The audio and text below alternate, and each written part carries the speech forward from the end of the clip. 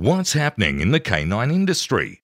For all the latest news, views, and expert opinions, stay right here for the Canine Paradigm. You'll hear from industry leaders, experts, doyens of the industry, learned colleagues, movers and shakers, and the odd randy guest. Get the latest insights and expert advice from both here and abroad from the people in the know. Now, here are your hosts, Glenn Cook and Pat Stewart. And I'm Lofty Fulton, and I'm out of here. Glenn, what are you doing? I'm enjoying a delicious treat from Bright's Bites.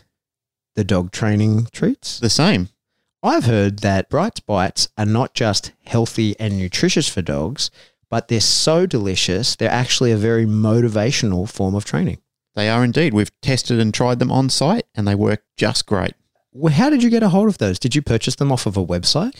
I went to dogsquadcanineservices.com.au. That's where people should go to get themselves some Bright's Bites, healthy, nutritious, but also highly motivational dog training treats. Get them in your dog, y'all. Hey, Glenn. Yes. I figured out why Jason has a website. Why is that? He's not exactly the easiest bloke to talk to. Well, let's try that. Hello. Can I speak to Jason Buffett Furman, please? What are you doing, you?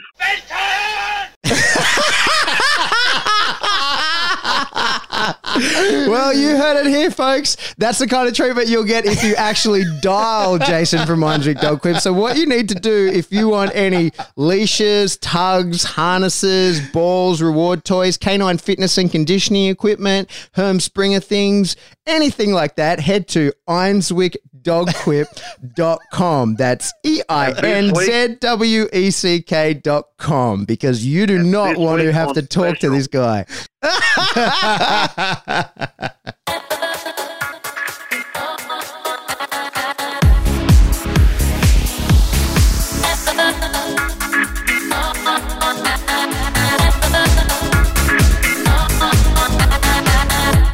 Welcome back to the Canine Paradigm. I'm your host, Pat Stewart, and I'm joined in studio for our 100th episode by my co-host, Mr. Glenn Cook. Isn't that absolutely unbelievable? It is. 100 episodes. 100 episodes under the belt. Yeah. I'm really proud of how far we've come. Mm-hmm. This is a huge milestone for us because we've said it periodically throughout the podcast, is that it's challenged a few of our beliefs. Like, we didn't believe that we would get this kind of following. We didn't believe that it would spread as far as it's got to. It's nice. I mean, my God, it's unbelievable where it's going and where it's going to go to, considering that we're well and truly in over half the countries of the world. Like, we're in 113 countries. Right. So we're well surpassed the halfway mark. Mm-hmm. We're at 113 last time I looked. We're well and truly over 250,000 downloads. Mm-hmm. And we've just got such a fantastic following and commitment from people in the canine industry. But it's not just people in the canine industry. There's, people that are starting to listen outside the canine industry as well, and they're starting to have an appreciation for what we're doing and what we're all trying to achieve. Yeah, I've had some feedback from people message me who, maybe their trainer said, listen to, maybe it was the box episode or whatever, Yep. like just an episode because it's relevant to what whatever's relevant to them. And then they're like, I just enjoy listening to it, and I'm still listening. I'm not a dog person. I have my dog, but I'm not a dog trainer or enthusiast, as we call them, and they just listen for the fun of it. So that's pretty cool. I really enjoy that. What's been the highlight of doing the podcast for you so far? What door has this opened that you've enjoyed the most? One thing? Yeah, the highlight. The highlight? Or multiple if you don't want to say one. What I'm going to say the highlight for me is reconnecting with people that I've sort of gone by the wayside with. Mm-hmm. I think that's been the wayside for me. Like, it's hard to put into words the appreciation I have for, I think, things that I thought, or relationships that I thought had disintegrated in the past, have reestablished from this. And I'm eternally grateful for it. Yeah. Just because my dog training head doesn't turn off. Yep. Do you think that maybe I don't know the specifics of what you're talking about, but you've mentioned that a few times on the show.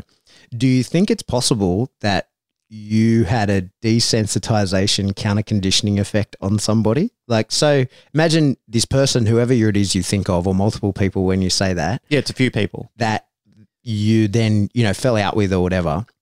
And then they listen to the show And then they've been progressively, the more show they listen to, they're desensitized and counter conditioned to you and your point of view, where they can then open a dialogue again. I wouldn't rule that out. I think one of the discussion points that I've had with people in private conversation is that they've said that they have seen a different side of me through the podcast than what they've seen of me periodically. So I feel that probably our interactions have been short and sweet, and that's probably caused the breakdown in communication. Okay. Whereas through the podcast, their words, not mine, is that they've seen a vulnerability in me that they didn't see with me in the times that they'd known me. But they've got to hear some stories. And I think sometimes when you hear people's backstories a little bit from time to time, you do get a better appreciation of how that person was constructed, who they are, how they came to be. And I've certainly had that appreciation of people before, because the person I know them of, the time I've got to know them, is a snapshot of who they really are. It's not who they are all the time. And when I've actually taken the time to get to know people, and people have said to me, look, I feel like I got to know you through the podcast, whereas before I didn't know who you were. I didn't know what you stood for or what you're about. But, you know, they say, listening to you and Pat, we're kind of getting backstory that's filling in a lot of blanks and a lot of gaps. So I think that's been important for a lot of people, because you know yourself, when we've met people, they go, it's like I've known you forever. And they've got to share a few of our little life journeys and things that we've done and experiences that we've had along the way. And I mean, there's a lot more that people don't know about, which we may or may not reveal in upcoming shows or so forth. But it's been a fun ride. It's been really cool to get to tell people some of the experiences of things that have happened over the years, you know, because like I said, the legacy that I want to leave people is that we're leaving this industry in a better place. Something you said then really resonates with me. As I travel around teaching, people often say to me, I know you don't know me, but I feel like I know you really well. Yep. And we do talk about a lot of personal stuff here. Like I've talked about the time I was sexually assaulted by a dolphin. Yes, which we've got an episode on. You know, like, and that, dolphin. and that, not that that's like a personal story or anything, but it, like, people really know a lot about my history from this. And I find that quite flattering. People say, oh, you don't know me, but I know you really well. And I feel like I've known you for a long time because they've been listening to the show for however long we've been doing it, 100 episodes. You know, I take that at face value, but then over the next couple of hours, I realize they really do know me really well. Yep. And so I kind of find that it's quite flattering. It is, isn't it? It's a beautiful thing. Yeah, and it lets me know that maybe we are on the right track, that it's not, you know, this isn't, we get in front of the microphones and we go, okay, we're about to record, like, get your shit together, let's pretend to be these two guys. Like, people really understanding, like, this is just us. But we're not pretending to be anyone. That's what I'm saying. And that's the thing, is that who we are and what we've been talking about is our genuine selves. Yeah. Like, we've said stupid things on this and we've had to go back and correct it. You know, we've had our opinions and things challenged. There's been high emotions before. Yeah, that's right. I've sat in this chair and bawled my eyes out like a big sissy. Not a sissy. It was absolutely validated. Yeah, well, anyway, yeah. So I think that and that's the thing, is that vulnerability and that genuine persona is, I think, what people have appreciated, because there have been times where you and I have been less authentic and people have written in about it and said, you know, like, keep it real. That's what we like about your show. We don't want to hear it become commercialized or anything like that. We love the real, raw Glenn and Pat relationship. Yeah, yeah. It's been a hell of a ride. So what's your crowning moment? I think what I enjoy, the podcast for me has just opened so many doors. And I have access to people that 100 episodes ago I didn't have access to. People ring me, world famous dog trainers, you know, people who are the absolute pinnacle of the game, legends of the industry, might just call me to talk shit. That's unbelievable, isn't it? Like, people that we've never been able to reach or speak to, or, you know, they've kind of been out of reach, now within reach. And they're some people that are our friends now. Yeah. You know, like, we actually know them. We're on, you know, like, there's an abundance of people now that I've thought I can just pick up a phone to them and call them anytime. It's amazing. Yeah. So I think for me, that's been that the podcast itself, I really enjoy the conversations that I have with people and the access that that's given us into the industry. But mostly I really enjoy, I think for myself, like, I'm pretty good with dogs. Like, I'm not exceptional by any stretch of the imagination. I'm only pretty good. But what I am really good at is I'm a really good teacher and I really enjoy teaching. Yep. And I'm very good at identifying what people are doing, breaking it down, replicating it to a point, and then being able to pass that on and teach it. And I fucking love doing that. It's like I've really felt like I've hit my stride and found my passion. And that's all through this podcast for sure. And we've talked about this before, but yeah. But it's nice to highlight it, isn't it? Yeah. For our like if you're showing episode, appreciation to something, there's a lot of appreciation, as is the amount of guests that we've had that have made themselves available to come on the show for us. Yeah. You know, I mean, we've had a few people on here multiple amounts of times.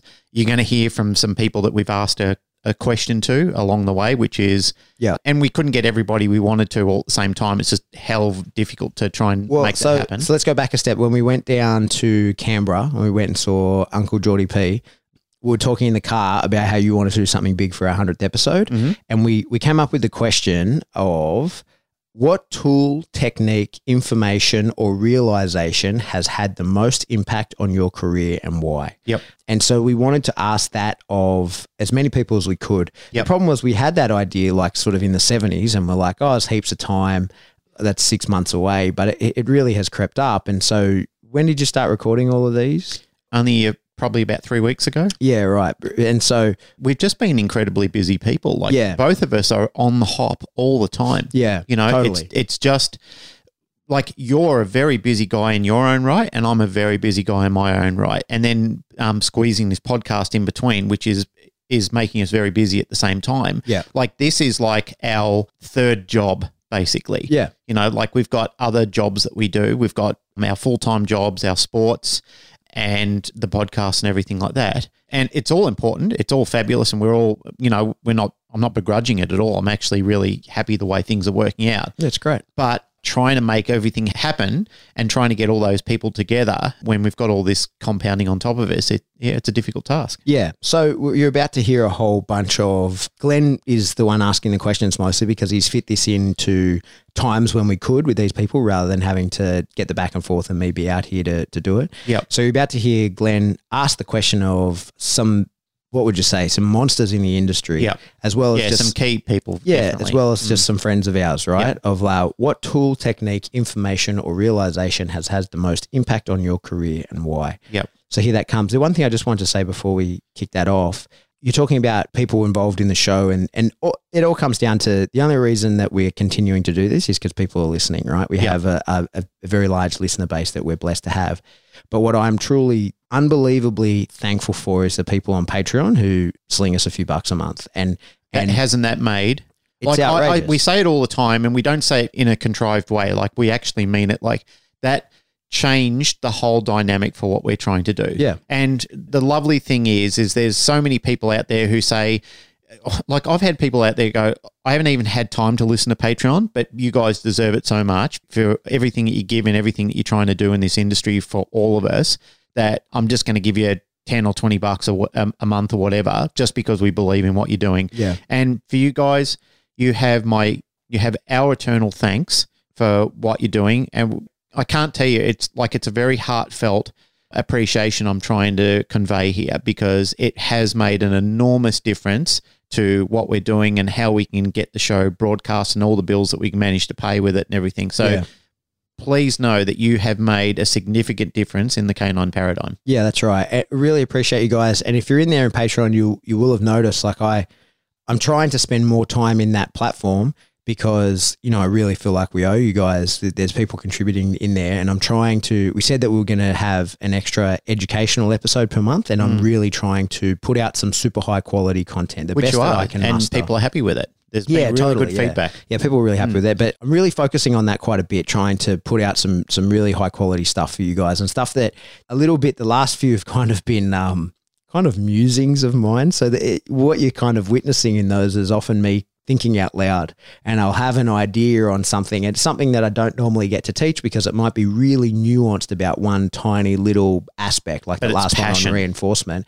And so I start the camera rolling and I think it out live in front of you guys, and had some great feedback on that. So yeah, for everybody listening, thank you all very much. You guys make the show go around, but for you guys on Patreon, it really, really, truly heartfelt thank you. Yeah. We'll never really, I don't think we could adequately convey our thanks. Absolutely. And there's one person, we've attracted some sponsors, which again, you have our eternal thanks. There is one person I want to give a special shout out to, which is Jason Furman. Yeah. Because Jason jumped on the show before we became well known. From the first episode. The first episode, we actually blocked him because he did speak to Pat originally, but we sort of thought that it was a bit contrived to put a sponsor on the show when we were new and we're just a couple of dickheads with microphones. Yeah, which we still are. But the reality is Jason believed right from the get-go, like he said, you guys are going to make it, I believe in you. And he stood by us right from the get-go. So Jason, I know you are a bullhead and a lovable one at that, but thanks, mate, because, you did stand by us. You have believed in us and you've stuck by us all this time. And if you want to go and get yourself a great product, get online and go to ironswick.com and you can pick up any sort of dog training. Well, he's got a range of dog training products that you can utilize in your business or for your training services. Yeah. But that's true. Support us by supporting our sponsors. Exactly. That's it. All right. Let's kick off those interviews. Yep. All right. So we're going to welcome to the show Heather Beck, who we've done an interview with already. And I'm going to ask you the question I've been asking the other trainers.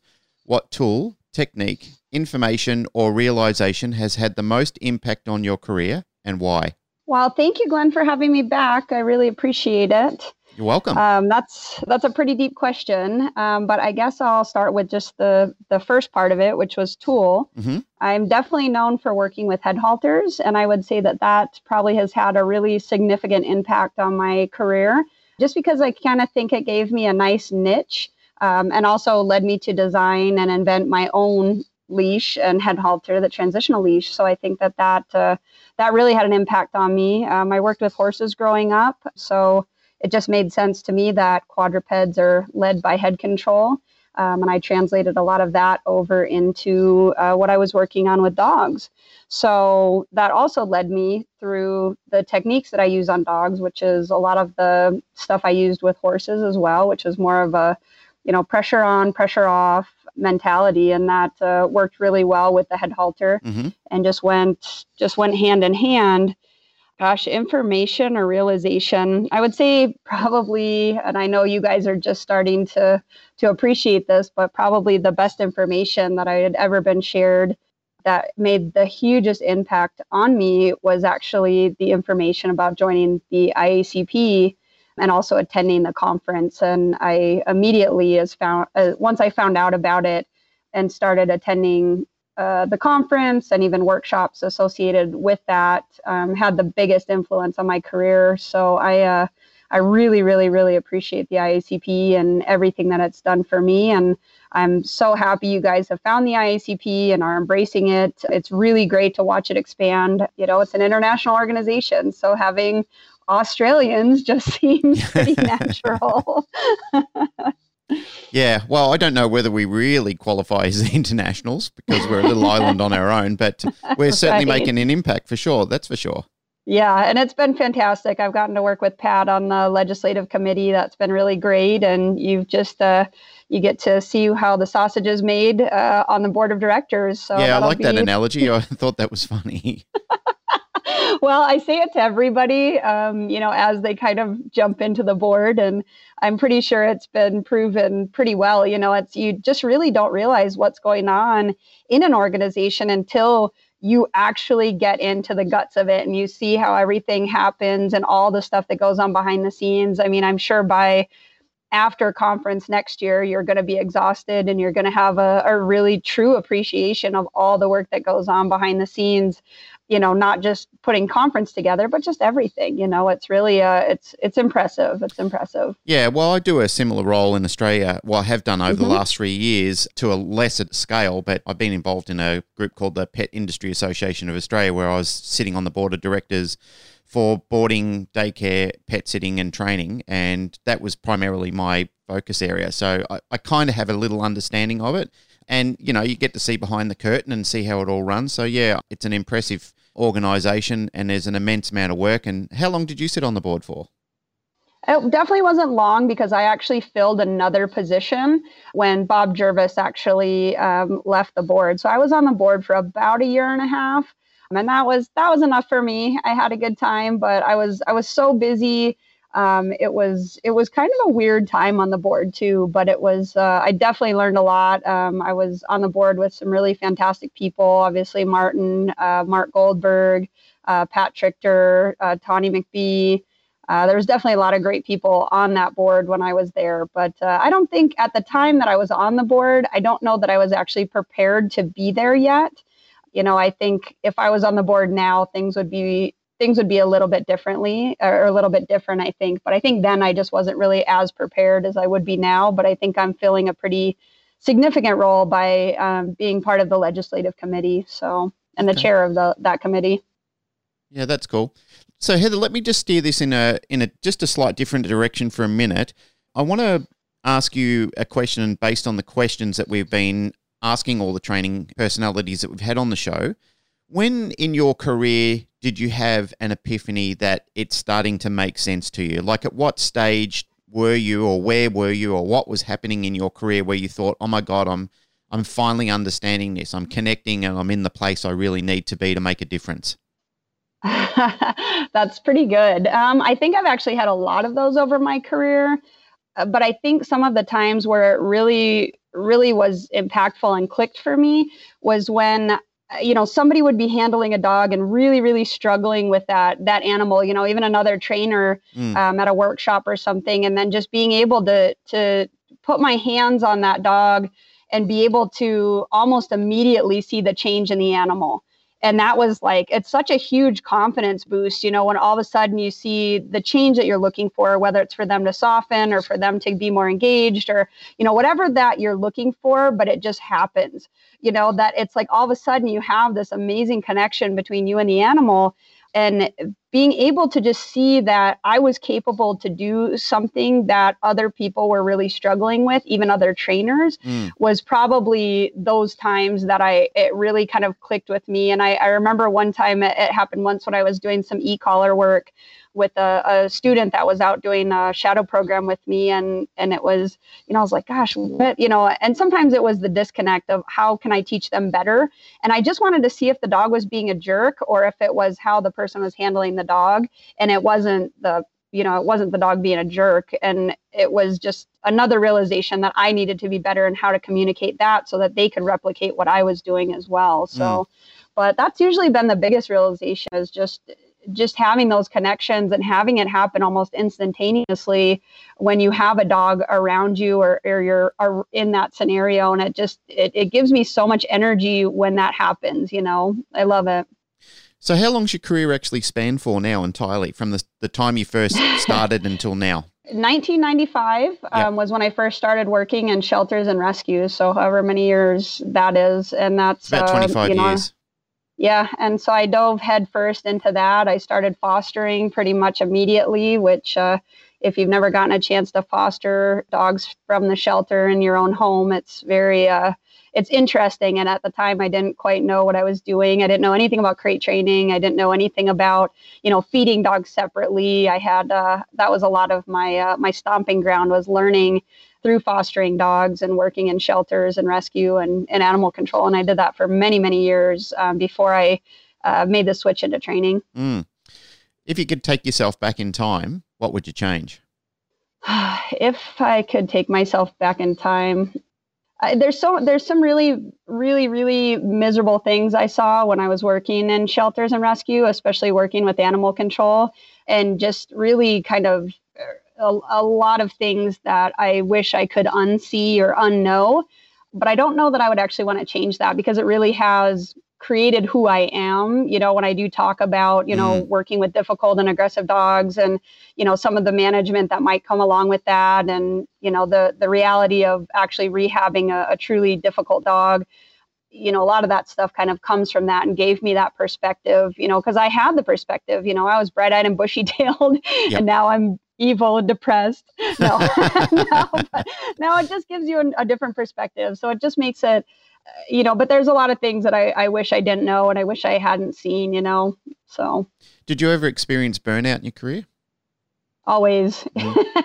Yeah. And it comes in waves. I think I've been doing this long enough that I realize that it does come in waves. Yep. And I try and keep, you know, my students, my training students, and then also even my staff and my business, you know, I want them to understand that things come in waves, and things will get hard and things will get easy and things will get hard and things will get easy. And how you can actually balance that so that you're not really reaching a breaking point. I had a pretty severe breaking point a couple of years ago, and it was really, I was damn close to quitting. So I'm glad I powered through that, because I'm not a quitter. I mean, it's not who I am. And that's what kept driving me forward, was just all the people that were on my ass at the time that wanted me to fail. I just kind of wanted to say, screw you, I'm not going to fail. I want to prove to you that I'm not going to fail. And that's kind of what kept me driving. But yeah, burnout is very real. And I know a lot of people that have come and gone in this profession. I've seen it every day. Yeah. Yeah. Likewise. Yeah. It's an important aspect to come to terms with, is it, we're all created differently. Some people handle pressure and stress differently, but it's important to know that this industry does take a lot out of you, because it's very emotionally bearing at times.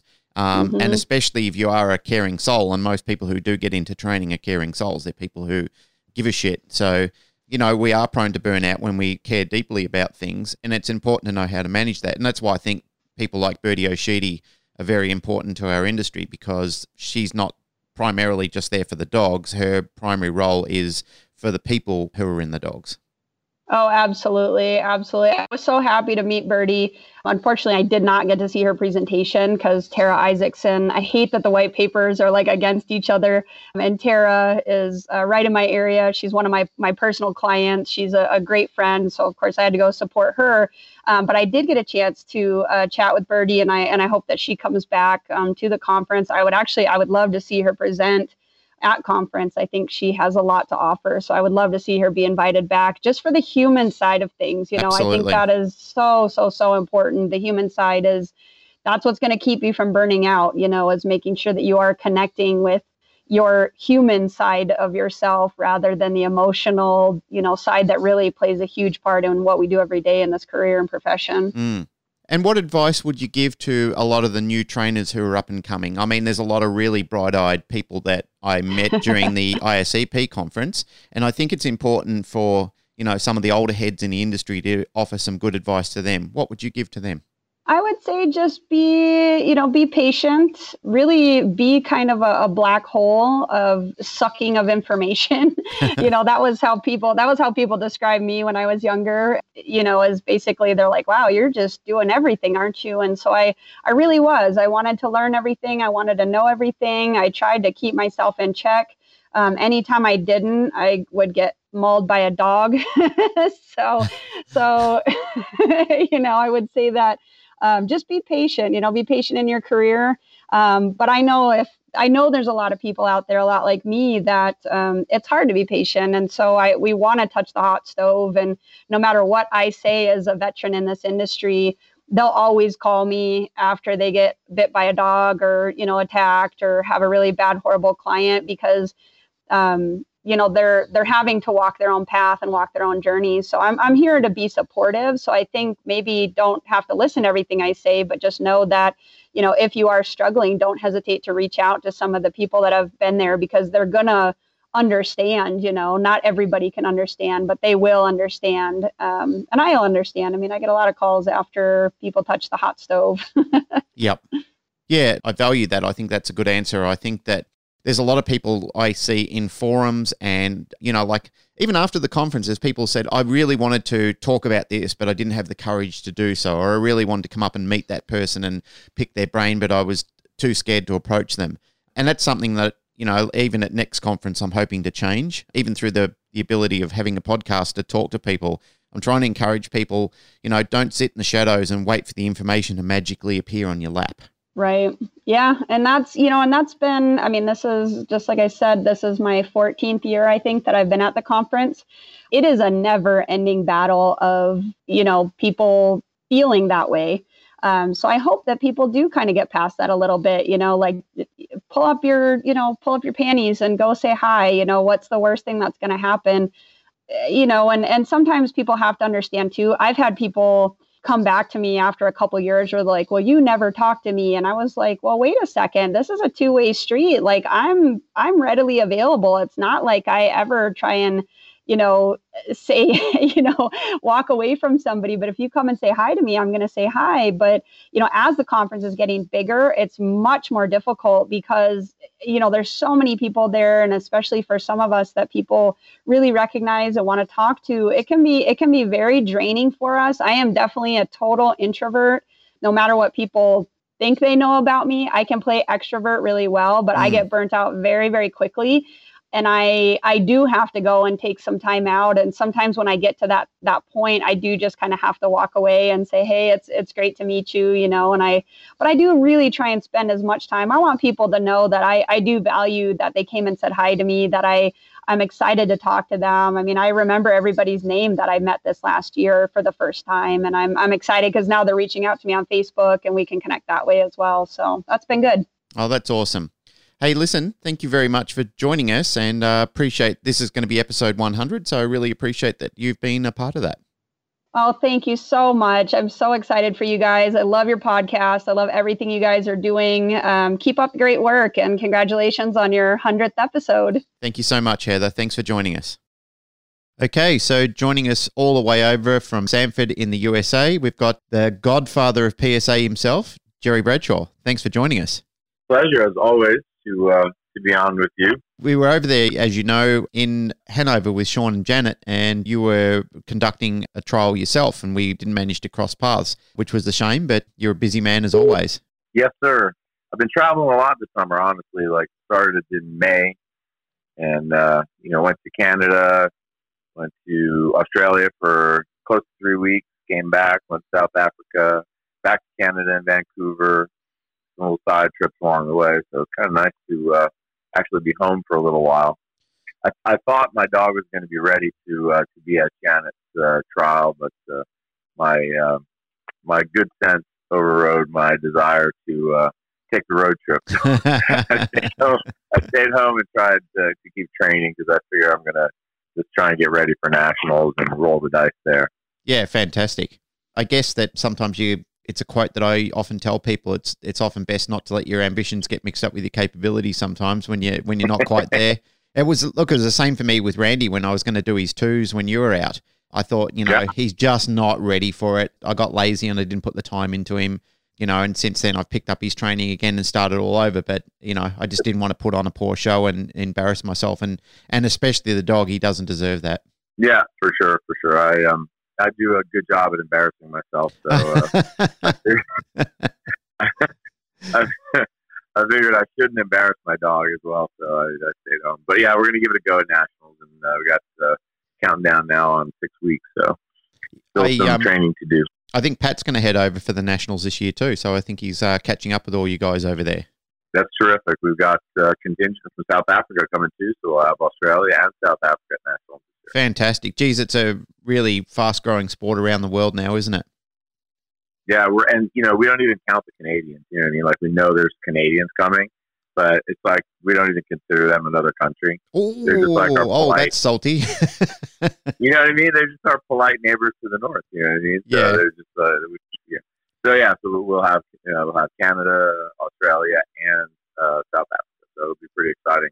Last year we had the folks from Northern Ireland. So now we've got 3 of the international regions represented, and hopefully it'll get to be more in coming years for sure. Oh, that's fantastic. Speaking of Canadians, when we were over there, I met somebody who's been doing some training with you, a lady called Janet Hanley. Oh, yeah. We had a blast with her. She is hysterical. She is crazy. One. Right. But I've been up there a couple times for seminar trials and stuff. And, her and Wayne are great hosts. Hanging out with them is a good time. I don't even know if you got to meet her significant other, but he's awesome too. No, I didn't get to meet him.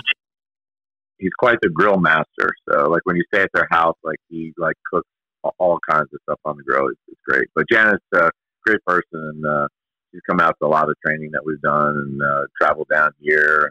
And I was able to get a couple of dogs for her over the past couple of years. So good. I'm glad you got to meet her. She's really, really super lady. Yeah, I got to meet her and she let me work her dog. So she was having some problems with her bitch after it had an exploded tooth in its head after an accident. But we managed to get her back on a bite wedge, which she was pretty happy about, which it was a lot of fun. Sure. Yeah.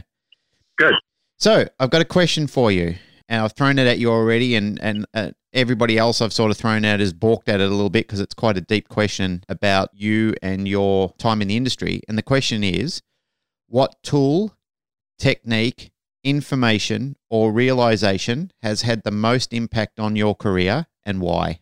Well, I think the like when I hear a question like that, the first thing that comes to my mind is I would not say tools simply because tools are always changing, evolving. I think for me it has to be, it's not really techniques because techniques change as well. Mm-hmm. In terms of what we know about dogs, what we know about the science of learning, canine learning, and so forth. The techniques have changed a lot over the time that I've been in. And I really think for me, it's been sort of maybe a series of realizations about things. Some in terms of training, some in terms of business. So I'll give you one training one and one business one. Yeah, that sounds good. So I think when I first started, I was, obviously kind of an academic guy. So, the things that appealed to me, conditioning theory, operant conditioning, classical conditioning, really understanding the theory behind canine learning. And I think one of the first realizations I made was, and I won't name the person, but I was watching a video of somebody doing some clicker training, and it's, they're getting dogs to touch a touch stick or something like that, and then clicking, and like throwing food on the ground, and the dog would eat it, and then they would, the dog would, do the next series in the behavior and click and throw some food on the ground. And I think that the realization that struck me, and that was early in my career, was at least with that person and how they were training, there seemed to be really no relationship going on with the animal that they were working with. And I think as I've grown as a trainer and gotten older, I used to kind of scoff when people talked about like a dog having like trust issues with your handler. I thought a little bit more as, dogs were input, output biological machines, basically, where, you put into them and they give out to you and followed certain rules and so forth. And I think as I sort of matured in my training, I realized how important the relationship of the trainer to the dog is. And not just through the training, but, just through the general interaction with your dog. Mm-hmm. I've gone through phases where I've been so busy that, I've almost had people have to valet my dogs for me a little bit. And then, much more recently, as I've been like struggling with my PSA3, my closer interaction with my dog, taking him to work with me every day, taking him out in the field with me every day, and not just taking him out, training him and putting him away, but like, spending time with him and that sort of thing, like that's been a big realization for me throughout my career, just how much that particular piece really matters a lot. And then, and I see it where, you can quickly get relationships with the dog, even as a trainer doing inboard training. And it goes back to the owners, and they struggle, and you realize really most of why that dog works for that particular trainer is, some of it is the rules, some of it is the expectations on the dog's part, that this person is predictable and they understand what's required of them, and they follow rules. But a lot of it too is just the trust that exists between that dog and that trainer, mm-hmm. that's been developed through the training. And so that was, that's been something that, I think about quite a lot when I watch people who struggle with training their dogs, or I watch people who are struggling with getting their dogs to do things that they want them to do. So it's more about the holistic relationship overall. Yeah, I think that matters sometimes more than we think, because I think we live in a dog training world right now that is so technique driven. Everybody wants to know the how. What are the steps? What's the training progression? How do you do this, and so forth? And so much of it really, and because you've been in a long time, so much of it boils down to feel and interaction and just that communication that a good trainer has with the animal, that really is on that sort of personal level where the dog finds trust in the relationship, as well as predictability in terms of how that they expect that trainer or handler to work with the dog. Yep. Yeah, I think that's sage advice. A lot of people who have really done deep dives into their training career and now coming to terms with the relationship of the dog, where in the early days, when I first started kicking off in training, I guess there was a lot of people who didn't really investigate that whole process of spending time with the dog and having like I said, that holistic relationship with the dog. But the more that I've expanded into the career of training and learning different styles and learning different approaches from other people, it's, as you said, they're finding a lot of importance in building on that relationship with the dog and getting to know the dog a lot better. Yeah, like, for me, my dogs haven't always lived in the house or anything like that. Some of them weren't fit for that type of yeah, I know what you mean. but I think the thing for me is, when I do spend time with my dog and I work with him and I have him out, we're sort of taking a little walk at lunch or whatever to use the restroom or whatever. Even before training starts, that kind of thing. Just the just that interaction that happens prior to coming on the field. A lot of it is in the training. You know what I mean? A lot of it is just sort of, the give and take, sometimes letting them get away with little things, not being the obedience Nazi all the time. And also being in the right frame of mind. Like, my worst training sessions have always been when I haven't been in a good frame of mind. I go out and try and train my dog. Like, I've learned over the years to, if I'm not feeling it, if I'm not present, maybe just put them on the treadmill or go for a run or something like that, and leave it at that, and not really try and interact if I'm not ready to interact or I'm not in the frame of mind to. The dogs are always ready to interact. You know what I mean? Like, they always seem to be in the right frame of mind for the most part, but sometimes we're not. We got other things on our mind, that kind of thing, especially if you're a business person and you got a lot of things weighing on you at different times. So, yeah, like that's a big. I think it's a big deal.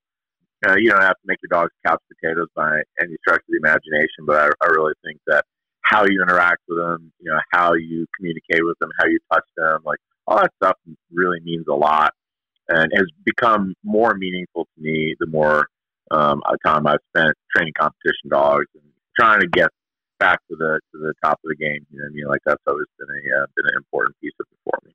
Yeah, I definitely think that's definitely a pearl right there on your own frame of mind. I don't think people consider the implication that coming out in a bad mood or, just an emotional state sometimes can have an impact on your dogs.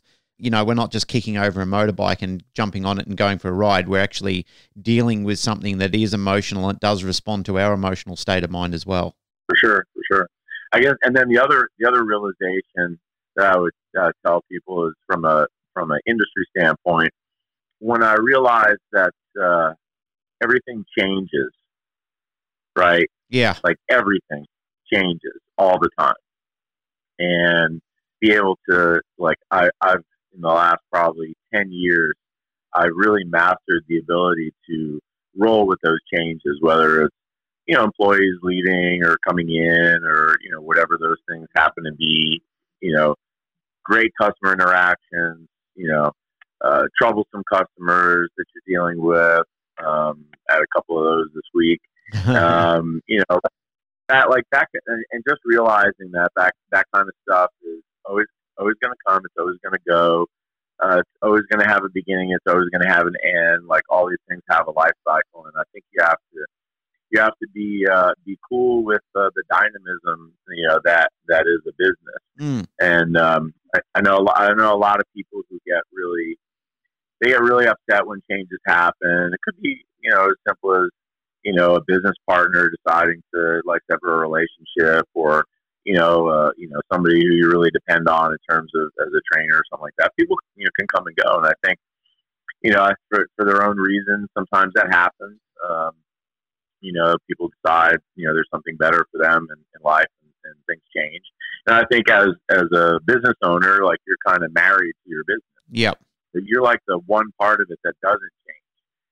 So in 25 years, the one constant at Tar-Heel has been me.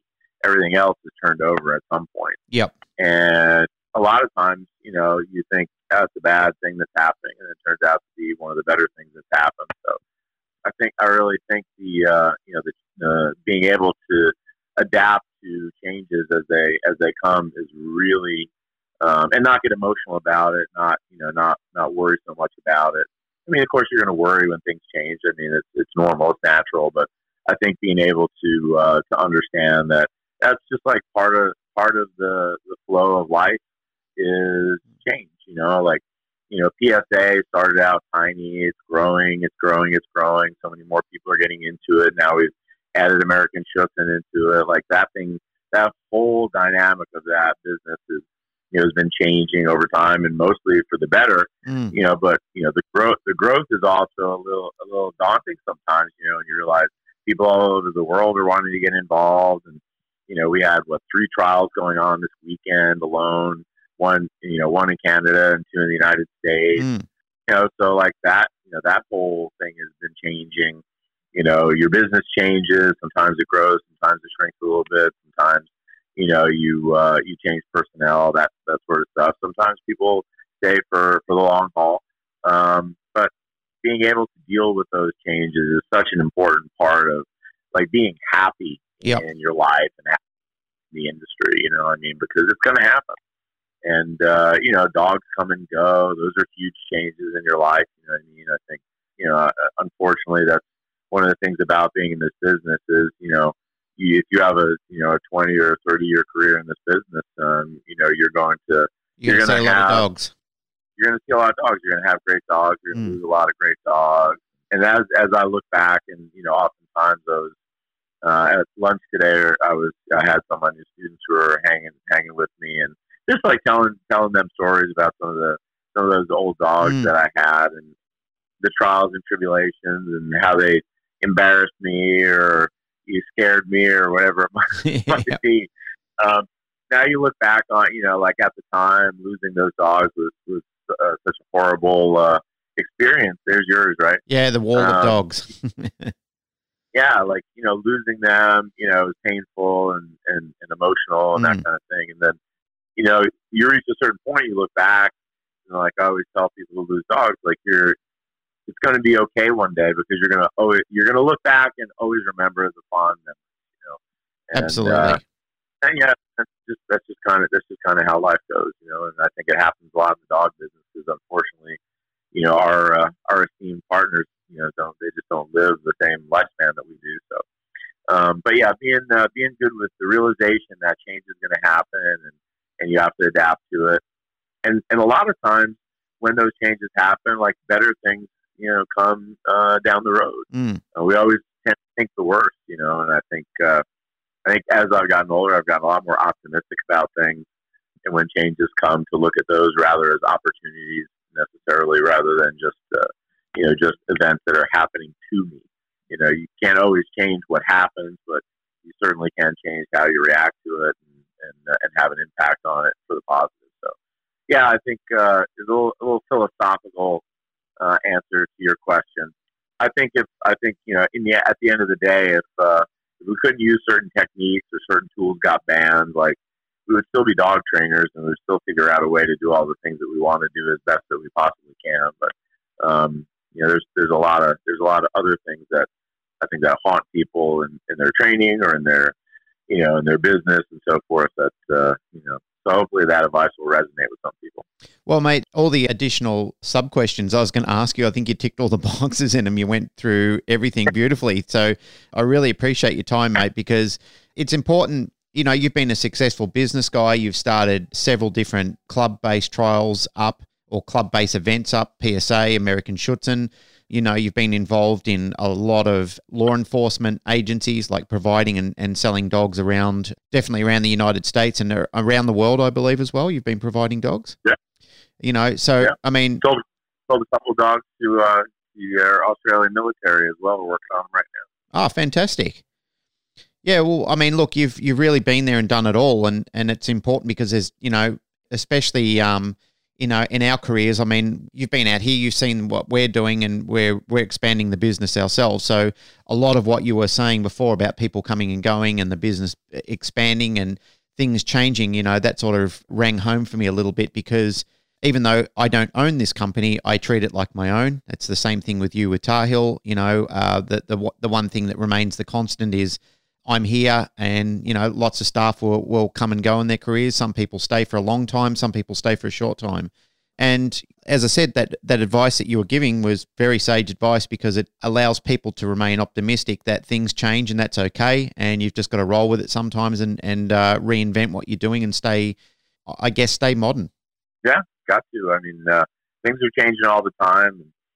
I remember when I first got into the industry, you feel like a young kind of upstart, like you're, and then, like one day somebody will call you a dinosaur. You know what I mean?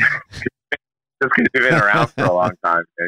Like, I don't really think I'm a dinosaur, but yeah, maybe there's some things that I've held on to, and some that I've held on to maybe too long. But yeah, I think one of the things that I've been good at, my company's been good at, is is being dynamic and making changes when those changes were smart changes to make, and also, like, I also tell people too, like, there's a lot of fads that go on in our industry. And that people jump on immediately, and sometimes I let that stuff like shake out a little bit before I get too excited about it, and sometimes I don't do it at all. And I think sometimes just because you're not changing with the current winds doesn't necessarily mean that you're old school. Sometimes you might be good school. You know what I mean? Exactly.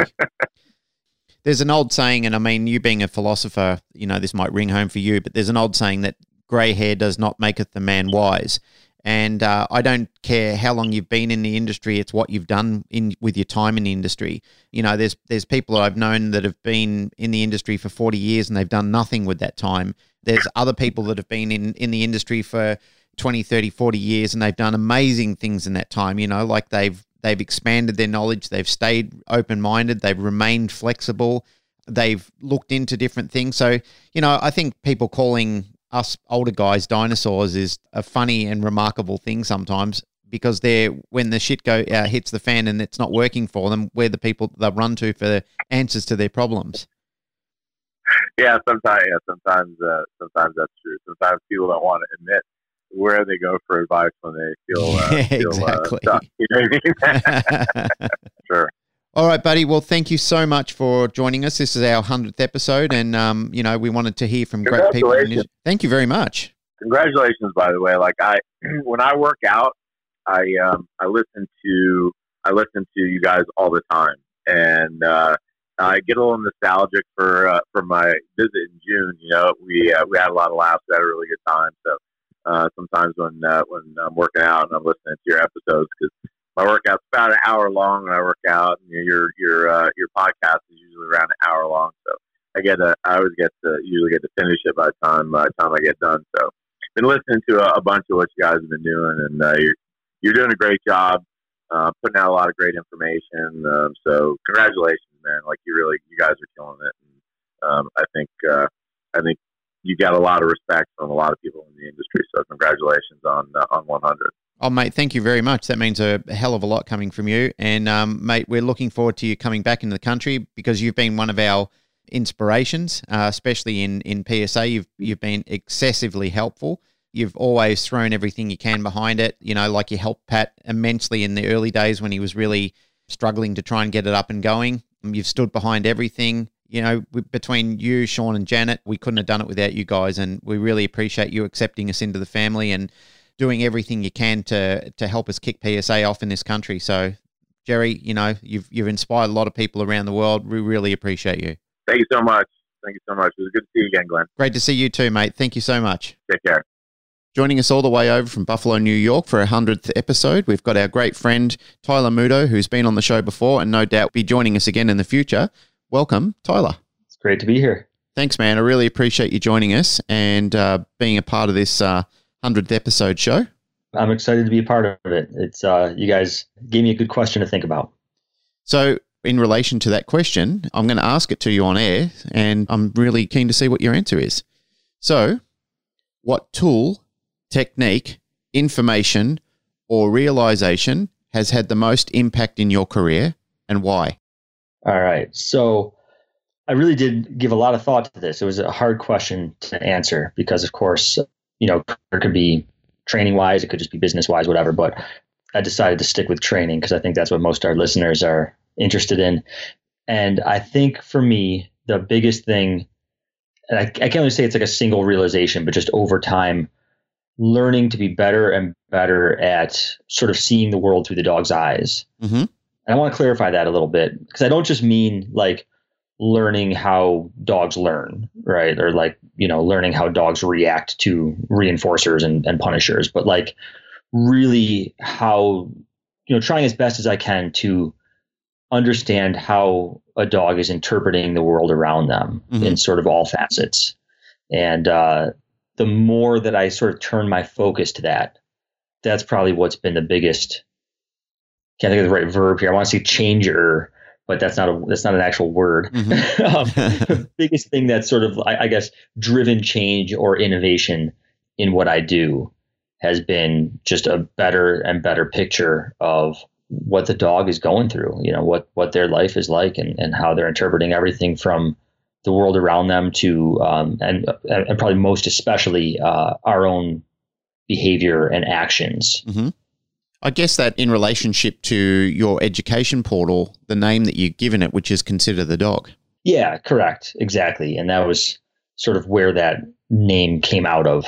So if you look back over your career, the time that you kicked off and sort of really started it, can you see or can you identify when you had the aha moment, when it really started to make sense for you? It was less of an aha moment and more of actually like a period of feeling kind of jaded, to be honest with you. So, I originally got into dogs because of an interest in behavior and our relationships with dogs. I didn't get into dogs because I was interested in, obedience training or competitive training or anything like that. Mm-hmm. However, early in my career, I did discover those things and become very interested. And I put a lot of focus in sort of how do we teach dogs to do things, right? Like what's the most expedient way if I need to get a dog to do X? What's the most expedient and reliable and like nicest way to do that ultimately? And that was a great phase to kind of go through. That was a great period of like exponential education of just animal learning theory and science, right? Mm-hmm. But the problem was, most of my career revolves around behavior problems and helping families, sort of live better with their dogs. And I just was coming up against, periodically, but more than I would like, situations where we do all this stuff sort of textbook, like properly from a, behavioral science standpoint, you know what I mean? So we're looking at how behaviors are being reinforced, how they're being punished, yada, yada, yada. We're putting all the obedience training in place. We're doing all that. Yet in, more cases than I was satisfied with, some of the dogs still were struggling, behaviorally, emotionally. Right. And so when your focus is sort of like laser focused on, essentially the Skinner box, right, for lack of a better term, you're going to hit those limitations. And so I kind of had a period where I was just feeling really jaded. I was just feeling like, man, like, where am I not focusing? And I just sort of had to step back. And so, yeah, it's really less about, again, like how is the dog learning from rewards and punishers, but rather actually stepping away from that stuff and just sort of taking a bigger picture view. Again, how is the dog just interpreting the world? How are they interpreting my actions? Here's a perfect example, right? Just a simple example that we see all the time to kind of give an idea of what I'm kind of getting at here. Mm-hmm.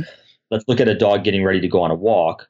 And I've posted videos about this before, so some people may have heard this before, but you're getting ready for a walk with a dog. And of course, we all like our dogs to sort of be relatively calm while we're putting a leash on them and, approach the door calmly and sit and wait and be polite and all that kind of stuff. And so we go through all the motions of, rewarding what we like, correcting or punishing what we don't like, et cetera, to sort of shape the behavior of what we want. But then so many people still end up with that dog who's completely revved up and excited and this and that. And what we realize quite a bit, and, many people who are listening have probably realized this as well, is that so many times we're looking at going out the door as sort of an obstacle, right? Like all those steps, the putting on the leash, the, getting our jackets on, getting the dog sitting, all that's sort of an obstacle. We really just want to get out there, get on the walk. We've got our 20 minutes, that we can walk before we have to go to work. And that's really the event, and everything else is just sort of like this preparation for the event that we're just trying to get through.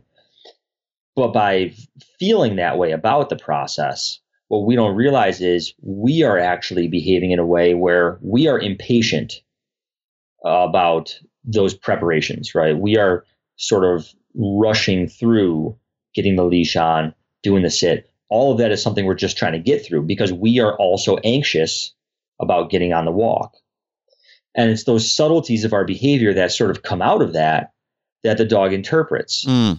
How are we supposed to teach a dog to be calm and patient about preparing for the walk when we ourselves just sort of want to get that stuff over with so that we can walk the dog, because in our mind, the dog needs to walk X number of, blocks or whatever for it to be a proper walk.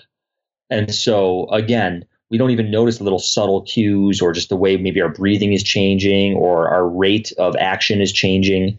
And then we wonder why the dog is having a hard time being settled, and we become frustrated, which often makes us even behave that way even more, right? So that's just like a simple example of sort of what I'm getting at by just taking a step back and saying, well, how is the dog interpreting everything that's happening here? Yeah, I guess those little nuances really create Zen moments in your training career, right? Yeah, exactly. And I actually, one of the videos I did on this topic, I talk about it as being, that's really what it means when we talk about how you have to be in the moment with your dog, right? We're not in the moment when we're doing that. We're putting the leash on the dog, but our mind is actually already on the walk, right? So we're not fully present in just that process, and recognizing that each stage along the way has just as much value as every other. No different than, you might be, making your bed, but you really are just trying to get out the door to get to work instead of just being present in the act of making your bed and doing it properly. In fact, for anybody with like a martial arts background, I know for me, I did Kung Fu most of my life, and that was a huge part of Kung Fu practice. Is sort of like every task you do in life becomes Kung Fu. It becomes part of what you're doing, because the idea is, if you can't do that stuff with a fully present mind, how are you going to, in the middle of a fight, put a block up with a fully present mind, or throw every jab with a fully present mind, right? If this block is just an obstacle to get to that jab, then that's not going to be really like a proper block, right? Or whatever the technique is that you're doing. But it's that way with our dogs all the time, basically, is what I'm getting at. So, you hit the nail on the head. It is a Zen thing. It is very much a mindfulness sort of thing. It's interesting, the Kung Fu example that you used. I remember, and I've frequently quoted it to most of the students that I work with these days, about the importance of learning the Silam Tao, which was the first kata or form that you get taught in Kung Fu or Wing Chun. Did you learn the Silam Tao when you were doing it? I did Wing Chun for just a very small period, so like a few months. I was mostly doing more of a long fist style Kung Fu. So I didn't do the Wing Chun long enough to remember the names of things. But I did start learning that first form. Yeah. And boy, it's frustrating when you first start it, because it is so much more than just going through the motions physically. And it's amazing what a teacher can pick up on. You think you're doing it perfect, but all they got to do is push on you in the right way, and you realize that you're not. You're weak in the position. Yeah, exactly. And that was one of the Zen moments that I had in there, is when I thought I was doing it so well for many years. And then I had an instructor that came up to me, and he basically said, without being insulting, but he said it in a very masterful way, that my form was terrible. And the lesson that he was trying to get through to me was, when you learn these things, don't try and skip the basics. Learn them very well, like set up very strong foundations, because that's going to have a very profound impact later on in your career. Yeah, and that's exactly it. Well, that's very traditional for Kung Fu. My school was very much the same way. You'll be 4 or 5 years in, and you're still in the beginner class. No like belt ranking system in that way. And you're just, you're like working your horse stances for years. But there's nothing wrong with that, right? It's part of enjoying the journey. Absolutely. And to me, good dog training is no different. I mean, any advanced skill that you teach a dog is rooted in just a few very basic fundamental concepts that if you don't master those concepts, you're going to struggle the whole way along. So, mate, being part of or a very strong part of the ISCP for many years, holding the president's role and having a very active role in the community there, no doubt you would see and speak to a lot of new time people there that have, it might be their first conference or their second conference. I sort of had an observation there when I was speaking to newer people, how full of doubts they are. They're doubting themselves and they're doubting their potential or their learning capability. What advice would you give to them? How would you satisfy them that it's all going to be okay in the end? I think the most soothing thing I could probably say is that those doubts are not going to go away, and they probably shouldn't. If I wasn't still doubting what I was doing, I wouldn't be learning anymore because I wouldn't have the drive to. What drives me, people ask me how I read so many books, because I'm kind of known as being a nerd in a lot of ways. But what drives me to, kind of educate myself, and I think this is true for anybody I know.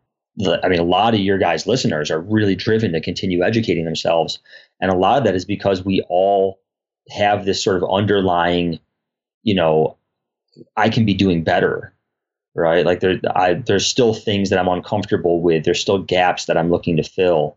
And that's really what drives us for self-improvement. So I think the key is actually just to embrace it. It's just to say, this is part of it, right? This is part of growth, and try to imagine what it would actually be like to not have that there.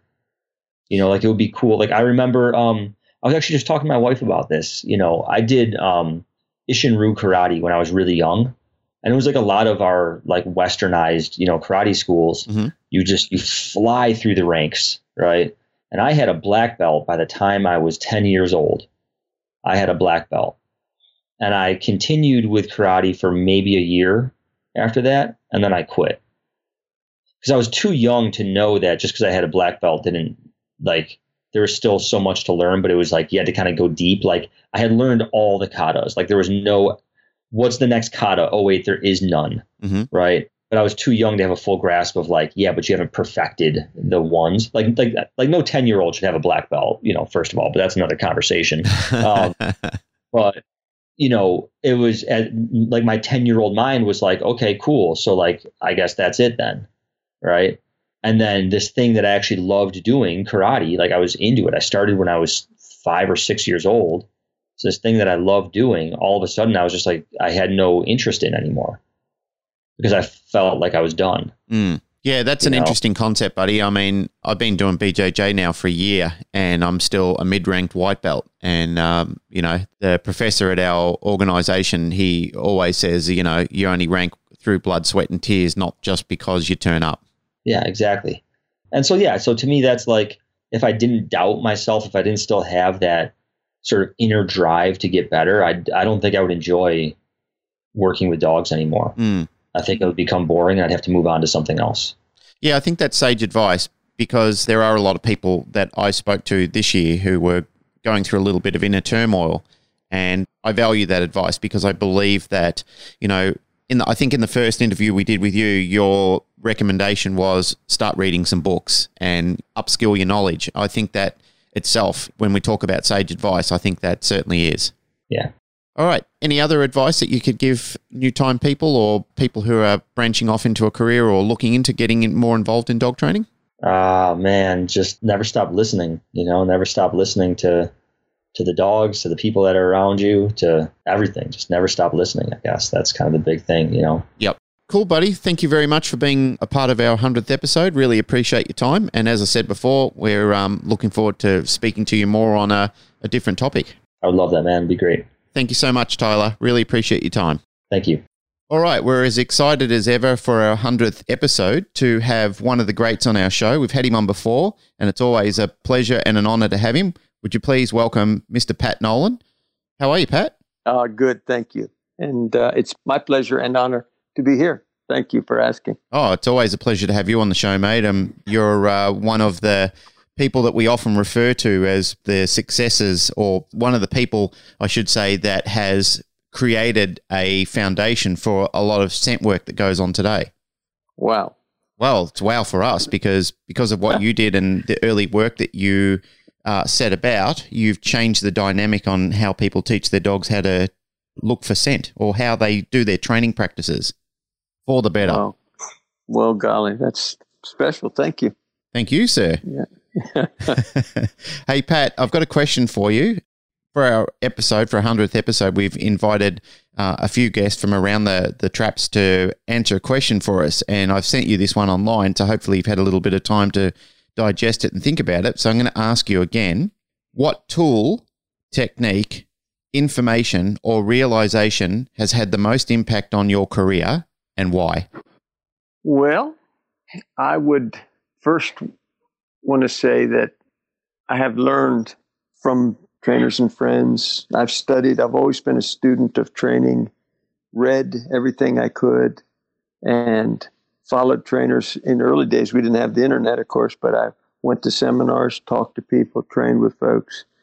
I learned a tremendous amount from retriever trainers, Rick and Patty Roberts, Hugh Arthur, Wayne Curtis, Bill Eckett. In the bite dog world, Ivan Balabanov, Bart, Mike Suttle. In detection, learned a lot from Randy Hare's good friend and good dog man. Mm. But if I had to point, so I learned a lot from people, from trainers and friends. I learned a tremendous amount from the dogs. In the beginning, I used to tell the dogs a lot. And later, I learned to ask them more questions. And I learned a lot from what the dogs are telling me in training. Mm-hmm. But if I had to point to two events that had the greatest impact, I would say that one was I had read a book by Dr. Michael W. Fox, and I can't find it. I haven't found it since, but he was mentioning an experiment he had done with puppies. And I read this book in the 70s, and he had used anise oil with puppies. Mm-hmm. And he exposed puppies before 18 or 19 days, exposed them to anise oil. And puppies' natural reaction to this strong odor is to retract and to pull away from it. And then he took puppies before that age and wiped the anise oil on the mother's breast or on her chest. And so when they were nursing, they smelled the anise oil. Mm-hmm. And when those puppies were exposed to anise oil before 19 days, they rooted towards the anise oil instead of retracting and pulling away from it.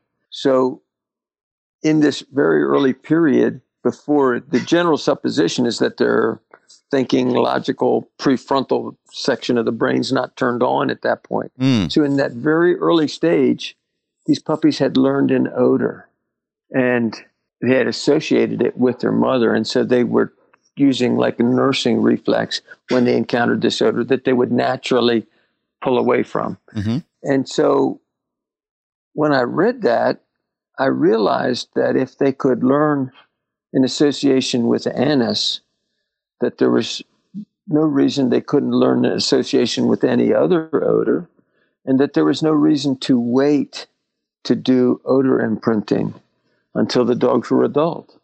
So I started experimenting. I happened to have a litter of German Shepherd puppies at that time that were 3 weeks old, Mm-hmm. and I started imprinting an odor, a target odor for them. And they learned it. In just a short period of time, they would move towards this target odor. At the time, I used dried raspberry leaf. Didn't have permits to keep any hazardous materials. And I knew that I don't need them to find dried raspberry leaves, but I also knew that they wouldn't encounter it in my house unless I put it out. So I had an odor that I could use. And since that time, I had played with early imprinting of target odors. So I did that the first time I did it in the late 70s, 78 or 79, and that opened my eyes to what you could do with puppies. Wow. So that short little quip in a book from Dr. Michael W. Fox. Do you happen to remember at all the title of the book? it may be Understanding Your Dog. I was looking through that earlier. That was one of the earlier books that he had published. It was published in the 70s. Mm-hmm. And I will continue to search. I haven't been able to find that reference again. I think it was from the book I know it was from Dr. Michael W. Fox. Mm-hmm. I think it was from a book and not published research, not peer-reviewed published research, but from a popular book. Okay. And I haven't been able to find it, but I will continue to look for it. I'd love to add it to you. I'm almost certain that Stephen Lindsay has cited Fox a few times in his manuals, a handbook of applied dog training and behaviour. I'll have to look into that. I'm sure that when I've read there, I'm sure that I've seen the name Fox appear and some of his study work. If it wasn't Lindsay, it was certainly another book that I've read that referred to him in early puppy development. Yeah, and that's what he was talking about, the critical or sensitive periods in the development of a puppy. And that was a little bit of a research he did working with that, what could puppies learn in that early time. Well, that's truly pragmatic, Pat, because, to actually deep dive into that a little bit further, like first of all, to find the information and then to realize early on that you could relate it to other scent work. Well, there's a popular book out now I'm sorry, I forget the title and I forget the author, but he's talking about the fact that there's two general ways to success. And one is to specialize very early. And then another is to be a bit of a generalist. Mm-hmm. And that in some pursuits like golf, specializing very early seems to be a path to success. But that in many pursuits in life, the path of a generalist, some of the famous tennis players now didn't start playing tennis as children. They played all kinds of other games. Mm-hmm. And I think some of the hockey players played a bunch of different things. And then they settled into a pursuit later on, and they could apply things from other sports to their, and Wayne Gretzky maybe one. And I'm sorry, I don't have a reference for any of this, Glenn. I apologize. That's okay. But and maybe I can find it and you could add it in the show notes. But to take information from other pursuits and apply them to our projects is sometimes a way to make a difference. I mean, not to make a difference necessarily, but to a new path. Mm-hmm. Does that make sense? It does, yes. So, Pat, in generalizing, if there was some advice that you could give to new budding trainers, because there's a lot of trainers that ask us questions on the show and ask a lot of trainers around the world, they're kind of, I guess what I'm saying is they're kind of looking at what would you suggest to them early in their career? Well, for many years, I studied successful trainers and did my best to reproduce what I saw they were doing that was working. And at some point in time, I began to try to innovate some. But until I really understood what was working for other people, I didn't try to innovate. I tried to imitate. Mm-hmm. And so I would learn the techniques that you can from successful people, mm-hmm. and seek principles that support the sound techniques. If you don't understand principles, you'll be a slave to technique. But when you understand the principles, the foundational truths that support a pursuit, then you're free to try different techniques. Yeah, no, I think that's sage advice indeed. So for you right now in your career, if you could turn back time, let's say you could go back 30, 40 years in your career, would you do anything different, or are you happy with the pathway that led you to where you are today? Oh, I'm very happy with the path I took and the way life's turned out and the way my career's turned out. I wish I had some of my early dogs over to train them again a new way. Mm-hmm. I do wish that, because I'm a better trainer today than I was last Wednesday. And I hope I'm not as good. I like it. And so I would love to have some of those wonderful dogs that I trained and do over with the better approaches. Yeah, it'd be great to see some of our old pals again, wouldn't it?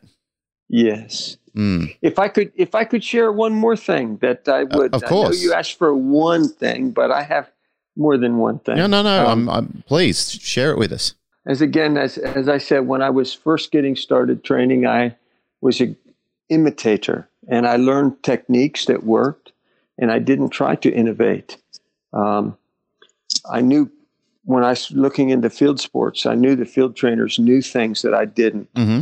Bird placement and how to teach dogs to work at great distances and the collar conditioning.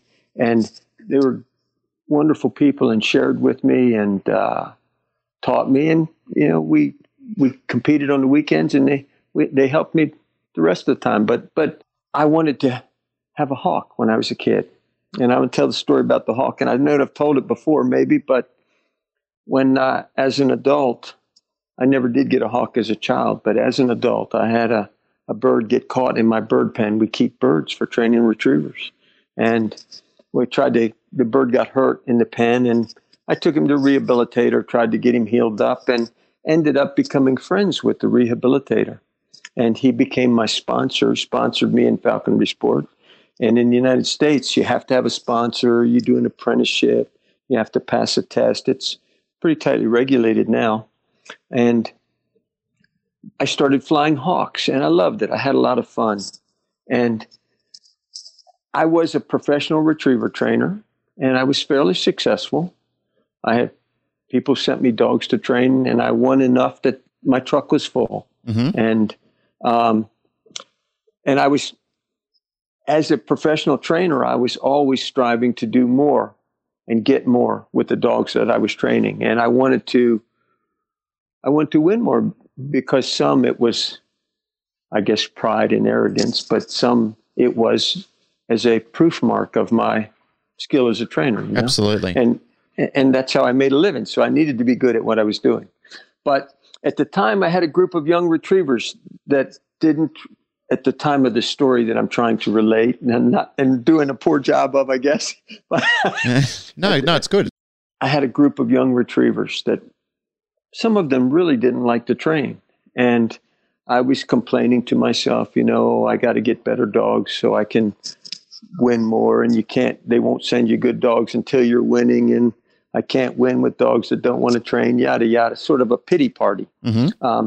Not full on, but just, complaining to myself. And I was flying my third or fourth hawk. And this was a wild trapped hawk. And typically it took me 6 to 8 weeks of training before I would turn the hawk loose. Mm-hmm. But I had been training this particular hawk for 2 weeks. And I knew I could fly the bird free. I could just tell that things were working right and everything was going well. And I took it out and I tossed him up in the tree, and he flew up in the tree. And I called him and he came down. Tossed him, he flew up in the tree, and I called him, he came down a couple times. And then I was walking back to the house, to put the bird away in his house, which is called a mews, M-E-W-S, mews. It's the hawk house there. Right. And as I was walking back, I was feeling all proud and excited. I had trapped a wild animal. I had trained him for 2 weeks, and he would come when I called him off leash. Mm-hmm. And I was really feeling good about it. And the closer I got to the house to putting him away, I started comparing him to the dogs I had in training. The worse I felt. I thought, I've got pups in training for 2 months that don't willingly come when I call them. Some of them only came because I could make them come with pressure or whatnot, Mm-hmm. Or with a rope, maybe, not 2 months. But at any rate, I had taught a wild animal to want to work with me, but yet somehow I had taught some of these young dogs not to enjoy working with me. And it really, I felt bad about that. And I realized that I needed to not just continue to get better at the things I was doing. Again, I was successful, but I realized I couldn't just continue to get better at the things I was doing. I realized I needed to learn some new things. That's a great epiphany. Honestly, that's a great epiphany. And may I ask, Pat, what did you change? The first thing I realized I studied a lot. I thought about it. What was I doing different with the bird? How did I structure training? What was my approach with the bird? What were the basic differences? And one basic difference is you can't really use correction with a bird. Mm-hmm. Now, we can use pressure with the dog. I still use very little correction. Most of the pressure I put on the dog is to do the right thing, do the desired behavior. So, but you can use correction with a dog, but we shouldn't rely on it just because we can use pressure. Yep, that's another pearl. So the first thing was, it was somewhat freeing when I realized I can't make the hawk do anything, and I can't make the dog do anything. The dog's really free to act. When he's off leash, everything I do with the dog, I want to do off leash at a great distance, very near distraction. Now, if I want reliable performance off leash at great distance, near distraction, I can't make him do anything. Mm-hmm. He has to choose to do what I want. So it was freeing for me emotionally to realize I don't have to make him do anything. You do whatever you want. I just control the consequences. Yeah, absolutely. And that was really freeing for me. And second was I began to train and drive. Mm-hmm. I realized there were times I was training my dog when I'm working him and he's looking outside of the training situation. I wonder what's going on over there, or I wish I could do this. And he's looking outside of the training for what he wants. But I would never fly the hawk when he was looking outside of the training for what he wanted, or what if he didn't want something. So I trained that hawk in drive. I made sure he was in a drive state where he really wanted something. And I made sure that he knew I had what he wanted. What a wonderful realization. And when I trained the dog in drive, the same deal. If I'm trying to teach him something and he's looking outside, I'm wasting my time and his. Mm. But when I put him in a drive state where he really wants something, and I show him that I have it, I show him that I want him to have it, and let me show you how to get it. Yep. It was my training accelerated, my performances improved, and I can get more with less. So that's what I learned from the hawk.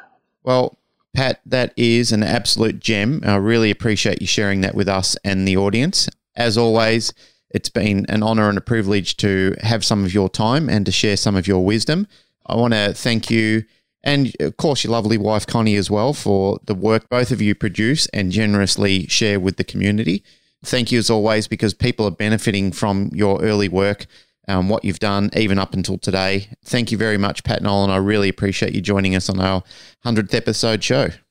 Yeah, it's a great pleasure, Glenn. I look forward to when we can get together again. I'll pass on your well wishes and say howdy to Pat for me.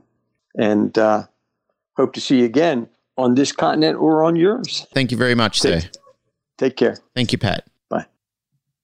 Okay, and sitting here with us to answer her version of our 100th episode question is Katrina Hartwell. Hi, Katrina. Hello. So, what tool, technique, information, or realization has had the most impact on your career and why? I think as a technique, manipulating the environment, being able to set a dog up, allow him to understand his space there and understand where he can seek his advantage there, and be able to mark and then reward that behavior. Okay. So, for instance, if I had a young dog, I'd put him in an environment where there is nothing else for him except me, and I'd walk away and wait until the moment that he thinks that his whole world's moved. He's lost his social advantage. And when he starts to follow me, mark that in time with a recall and keep going and follow that process. I also teach directions with livestock, teaching dogs to put pressure on, take pressure off, so they understand not just how to have pressure applied to them, but how to apply pressure themselves and how to relieve it. Mark directions using the same. How do you do that? Oh, to teach a dog to cast. Yeah, like using the same principles that you just said then. Yeah, so I'll set a dog up in a yard with sheep or weaners, and I'll wait until he'll see his advantage. He's got nothing to do with me. It's everything to do with the environment. He'll see his advantage to chase a stock in one direction, and I'll watch the dog and mark the moment in time that he's anticipating going in that direction. Yep.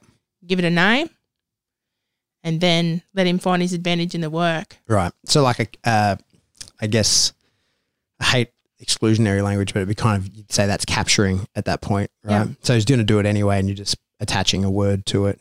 That's right. And letting him be free with the behaviour. It's much like shaping, but it is shaping. Yeah, it's a form of it. Yeah, for sure. So I set up the environment with all different types of environments to give so the dog can find his advantage in doing what aspect I'm trying to teach him, and then let the dog do without pressure. I can layer in pressure later, but the pressure's not mechanical. Yeah. So when did you have this epiphany? When did it come across you? I think I've always done it, but when I watched some work of some really specialised cowdog people, and I kind of understood it better, and I understand it better and better as I go, where the dog can find his natural advantage without any influence from us. We can mark those behaviours, and that will be the most rewarding thing for the dog. I mean, we can layer in rewards. Yeah. But that's what the dog wants the most in that moment. Yeah, whatever he's doing is his primary reinforcer. That's whatever right. he's just doing in and of himself is what he wanted to do anyway. Yep. So we can set it up so the dog finds that reward. And for me, I can have a whole heap of dogs follow me to hell and back because they don't think there's a reward in staying anywhere I'm not. Yeah. And they don't know why. They couldn't tell you why.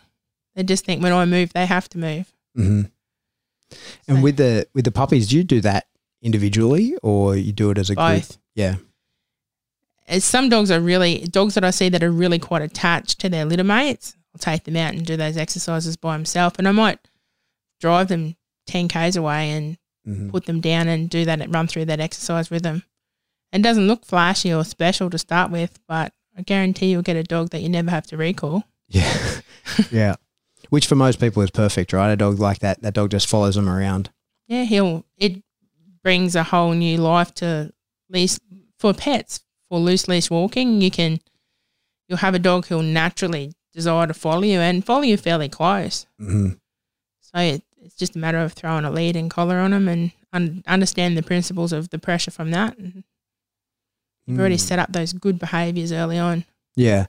I feel like that idea of manipulating the environment gets overlooked by people who then influence the training. So you're using a lot of food-based training, right? Which is very popular and it's what most people are doing. And it works. Yeah, it totally works. And I'm guilty of doing more of that than anything else. But especially when you are free shaping or capturing, as we would call it then, like setting things up to go the way you want so that you can get the outcome that you want, and that outcome be naturally reinforcing for the dog has a special power to it for sure. Yeah. And whether it's things like jumping up or jumping down off things, you can teach lots and lots of commands in that really calm. Well, and it's not just that it's really calm, it's that the dog's in a different state of mind. They're not looking to us for the reward. They're looking to the environment for the reward. They're looking to themselves for the reward. Yeah.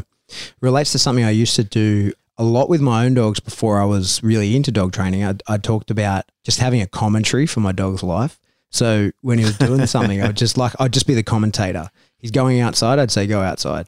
And he is sitting, I'd say the dog is sitting, right? Like literally like you're the narrator to the dog's life. But so you were basically Richard Dreyfuss in Stand By Me. Yeah, pretty much. But then exactly as you say, you're attaching a command to the action the dog finds reinforcing anyway, and the action is what you want from the dog. So capturing like that. Yeah, and understanding what comes next in the behaviour spill for that individual. So if they do that, what's the next thing for them? What's the natural progression for that dog in this environment, or for what would I expect for a dog in that environment? Because if you can pair the command in that very early stage of the behaviour, I've found you can make the biggest difference. It sticks the best. Yeah, right. Okay. That's interesting. The dog goes, I was just about to do that. Exactly. Yeah. Predictive training. But you've got to be able to understand what that animal would do in that situation, Yeah. be able to read their body language a bit. That's right. I think that's the crux to that, is actually being able to read the dog and know, oh, you're about to do this, I'll say the word. Yeah. And not say it in a way that's It's not a command. not a command. It's just an attachment. It's just a pairing. Yep. And then lay the pressure, lay the command, and it all makes sense to the dog. Mm-hmm. That for me is probably it's not a tool, but that's probably the biggest technique that I use. I've got dogs that are 12 months old and have never worn a collar, but they can follow me to the ends of hell, and they know how to sit, and they know how to do any of the commands they need to. They just don't need to wear a collar or a lead. If you put a lead and collar on them, they buck from the pressure. Yeah. That's interesting. I like it. Adding a question on top of that question, for a lot of people who are starting off their careers, what advice would you give to them? Like somebody who's been in training as long as you have, like you've been involved in breeding and training now for, give or take 30 years, as we've said in your interview. What advice would you give to people now that you've had time to think on your career? People who are starting off. Don't be frightened to start at the bottom. And if doors closed, knock on them. And then knock on them really hard and find your advantage. I worked in the security industry in Brisbane 18 years ago, and I was refused lots of jobs just because I was a girl. And I guess fair enough at the time. But I just kept knocking and kept asking, and eventually I got a job. Yep. And be prepared to do the shitty jobs when you start. Yeah. Don't think you're going to start at the top on big money, training wonderful pet dogs or working in working dogs. You've got to earn your stripes first. And I guess the most important part is never stop opening your mind. That's a good answer, and I like that. I really respect that. I was listening to an interview that Lady Gaga was doing a while ago, and she was talking about when she said, like everyone talks about how I've made it and how I'm successful. And she said, well, there was a long time when I was walking up and down the street with a keyboard under my arm, knocking on doors, doing gigs, and then people going to me, oh, your nose is too big, or you're too this or too that. And she said plenty of insults, lots of doors closed on me. And she said, but there was this one time where suddenly someone took interest and said, maybe you've got something, gave me an opportunity. And I think that, you've got to take some rejection, because there's a lot of people out there who are very sensitive to that. And the immediate time that they get someone say no to them, they think, oh, that's it, there's no more opportunities. But there's plenty of other doors to knock on. Yeah, and there's plenty of opportunities if you make them. And a lot of the time you've got to make your own opportunities. Yeah, damn straight. Like if someone was to turn up at every trial that happened in Sydney for every single working dog club and say, I'll mow the lawn, I'll mark the field, I'll pick up the dog shit I'll be the dog shit picker-upper. Yeah. Just can I watch? Yeah. I bet you they wouldn't get turned away too often. Yeah, true that. Okay. All right. So, Katrina, really want to thank you for being part of our 100th episode show. It's great to have you on board. Thank you very much for sharing your knowledge and expertise. And it's going to be very helpful to people who are listening. Awesome. Thank you. Thank you for letting me be part of this dog training family that we're all part of now. Oh, we're better off for having you in it, trust me. Thank you. Thanks, Katrina. See ya. Joining us all the way from Chicago for our 100th episode, we've got the ever-present Chad Mackin. Hey, Glenn. Thanks for having me on. Thanks for joining us, buddy. It's a real honour and privilege as always. It was so good to catch up with you at the ISCP as well. It's not enough time, man. Not enough time. There's so many people you want to spend time with, and it's weird because the people that I am the closest to, the people that mean the most to me, often are the ones that I end up spending the least time with at conference. I know, right? Because I kind of relate it to being like a wedding, where you go to a wedding where there's relatives and friends that you haven't seen for ages, and it's like you've got 5 minutes to get everything in, when it's like musical chairs almost. You're running around the room trying to catch up with people, and plus meeting new people at the same time. It's such a great networking opportunity, but it makes it difficult to catch up with and have long conversations with old-time friends. But, hey, we've got social media. I mean, it's not like we can shake each other's hands or give each other a hug or anything like that, but we can still chat and catch up, right? No, it's awesome. And 100 episodes. Congratulations, man. That's great. Thank you, buddy. You guys, it's good content. You guys do a good job. Well, thanks. And you and Jay were one of our early inspirations, so, thank you for everything you guys did as well. Oh, man, it was a great ride. We got to do the conference podcast, and that was cool. And and I want to real quick. I want to thank you publicly for the kind words you and Pat said about me on the the conference wrap up. That was very nice to hear. Thank you very much for the support. It meant a lot to me. You guys said the reason that you finally supported IACP was the years that I had been supporting them, and you knew my character was such that I would not have supported them if they weren't solid. That's the greatest compliment you could give to my character. That really meant a lot to me, and I hadn't realized that had such repercussions. From what I know of you and from what I've learned about you through your actions and other people is that you're a very honest guy and you speak from the heart, and you don't hold back when you've got something of relevance to say, which I think is important in this industry. And not only that, but as a human being as well. I try, man, but it meant a lot to me. So thank you very much. It was very touching. Pleasure, mate. I mean, it's your actions that gain that support from other people. So thank you for everything you've done too, mate, because you really, you've been one of the strong bastions of this entire industry for a very long time. I mean, you've been part of the glue that binds it together. I find it's an important job and a task, and when other people are mainly focusing just solely on their own career, there's some of us who are also, doing work in the background to make sure that there is a lot that can be benefited from it. So nothing wrong with that. I mean, it's very important that people do focus on their career and build a strong, reliable career in what they're doing. Or not reliable, that's not the word I'm looking for. I think integral would be a better choice of words.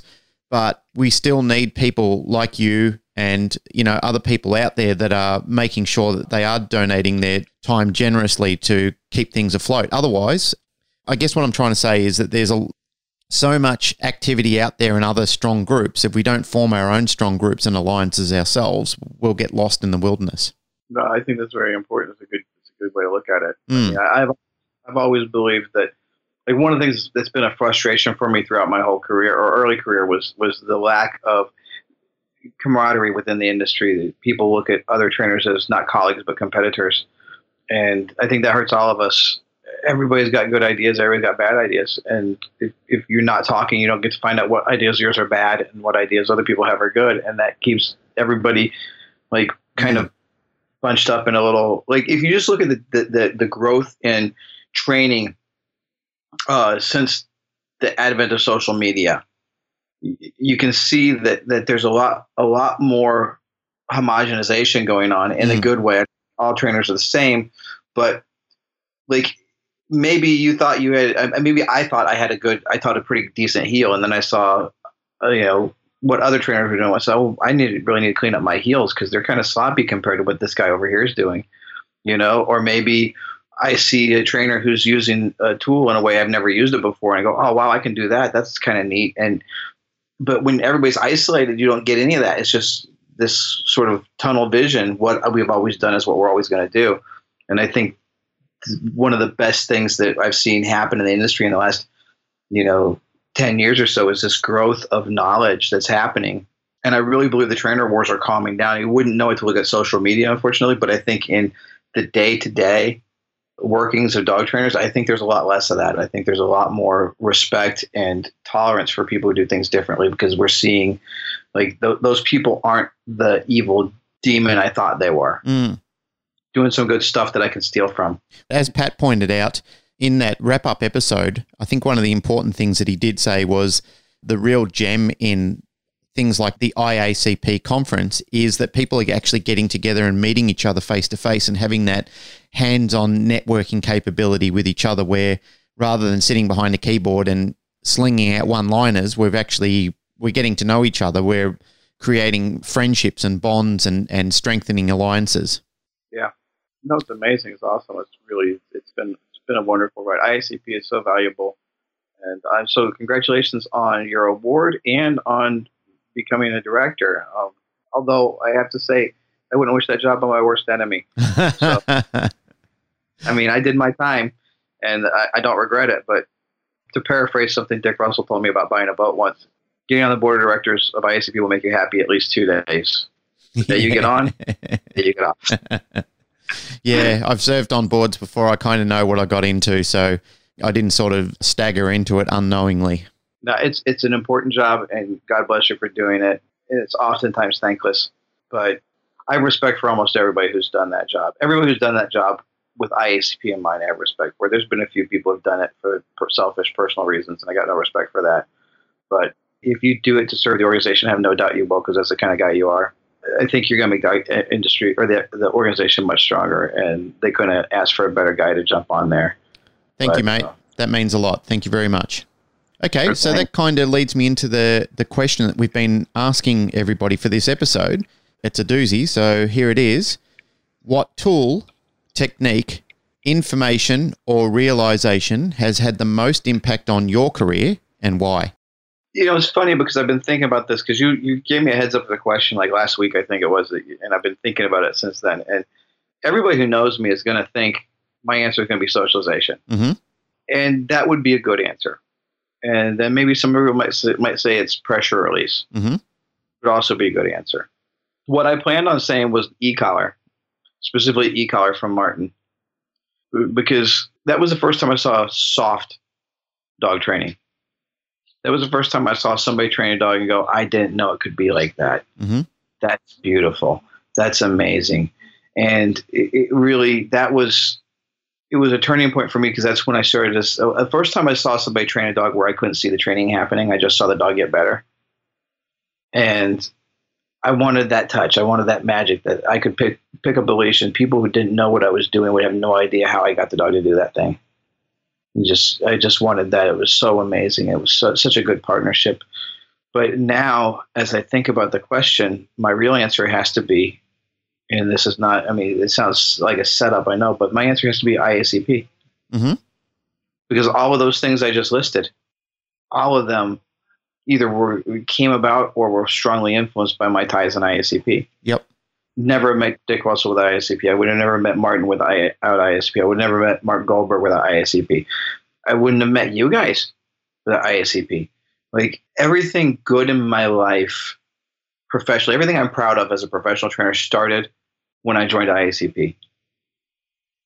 And so that's it. Like there's no single piece of information that I can say is most important. There's no single tool that I can say is most important. It is the community of like-minded trainers that I can use for support and inspiration and guidance, and who can turn to me for support and guidance and help. The sense that I belong to a group, and the sense that this group welcomes me as part of them, and the idea that we're all in this together. That, like, I can't, there's nothing in my career that's of any value that wasn't affected by it. Take for dog training conversations. How'd that happen? Well, Jay came to one of my workshops. He's going, we got to get you on a podcast. He kind of twisted my arm to do it. How'd I meet Jay? I was teaching a workshop. Why was I teaching a workshop? Because one Saturday morning I showed up in Dick Russell's field. Wow. You know, and why did that happen? Because the lady who made my leashes back in Texas put a copy of the IACP Safe Hands Journal in my box of leashes and said, you should check this organization out. I don't think it's a bad answer at all. I think it's an awesome answer. It makes perfect sense to me. And I hadn't planned on saying that. I had been thinking about it for a week, and I had all the potential answers. And but yeah, that's yeah, buddy. I think that's again, you know, it's one of the pearls of wisdom that we're searching for when we ask this question. And I couldn't agree with you more. I mean, the reach and contact and the character of personalities that both Pat and I and many of us in Australia have met has been expanded exponentially because of the IACP. We're really reaching out to so many more people, meeting people like yourself and Jay. And, well, I met Josh here when he was doing a seminar, and it was really actually Josh Moran who introduced me to the IACP myself. So I totally get it, mate. I really do. That makes perfect sense to me, that answer. I remember before I joined IACP, I was one of those guys. I looked at all other trainers as competition. Mm-hmm. Right? And it was not uncommon for me. It's still not uncommon for me, but it doesn't mean as much. But back in the day, I would get people, I was their third or fourth dog trainer, and nobody had helped them. And I would come up with something, I'd help them really fast. And at one point in time, I thought about actually, sending a letter to these other trainers saying, this is what I did to solve this problem in case you see it again. Just a heads up, which sounds really crappy now. I wouldn't do that to somebody now, but for different reasons. At the time, I thought I would be being helpful. It wasn't like smug in my head. Mm-hmm. But I didn't do it because I thought if they know that, then I won't get their cast-offs anymore. So I made it just as a young, dumb, arrogant trainer. I made a decision to let dogs suffer at the hands of trainers who didn't know how to solve a problem because I thought they might show up in my door if I didn't help, if that trainer couldn't help them. Mm-hmm. I didn't frame it that way in my head. It was just business competition, right? You don't tell your competition your secrets. But as a veteran now, 26 years in the game, I think about that, and I'm quite frankly, I'm ashamed that I would ever consider my own competitive edge over the welfare of dogs. It's such a terrible, crappy place to be coming from. But I didn't know that. I didn't know that until I joined IACP and found trainers who saw other trainers as colleagues and not competition. I think some of these things are very important epiphanies. Oh, huge. And, Jason Vasconi will tell you, he opened up he didn't open up. He got hired by a kennel like 2 miles from where I was working at the time. And they put out this big sign on the highway, now featuring dog training with Jason Vasconi. I don't know who that guy was. So I picked up the phone, I called and I said, hey man, let's go out and have some lunch. Mm-hmm. And that started a lifelong friendship. And that wouldn't have happened if it wasn't for IACP. It was IACP that encouraged me to make that choice to pick up the phone and call him. So, Chad, I've got another offshoot question to ask you because I think, you're one of the important founding people to bounce this off. There's a lot of people that I've met at IACP who are very, very new and very young in the industry. And as such, they're quite insecure about their place and how they go about doing things. As somebody who is a long-standing veteran in this career, what advice would you give them? How would you tell them to start their career off and improve what they're doing?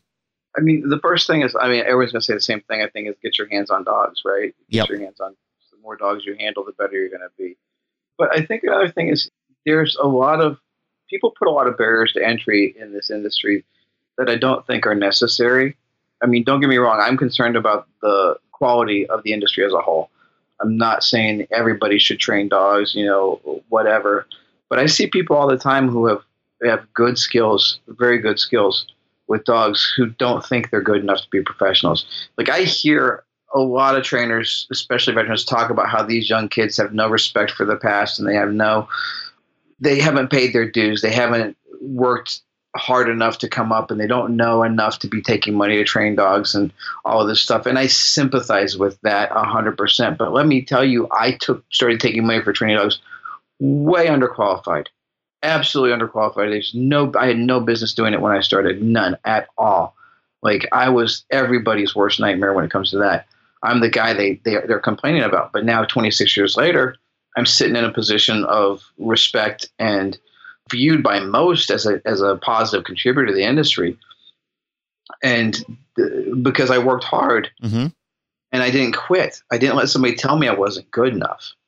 But I always had this hunger to get better. And that's the thing is I don't care how bad you are when you start.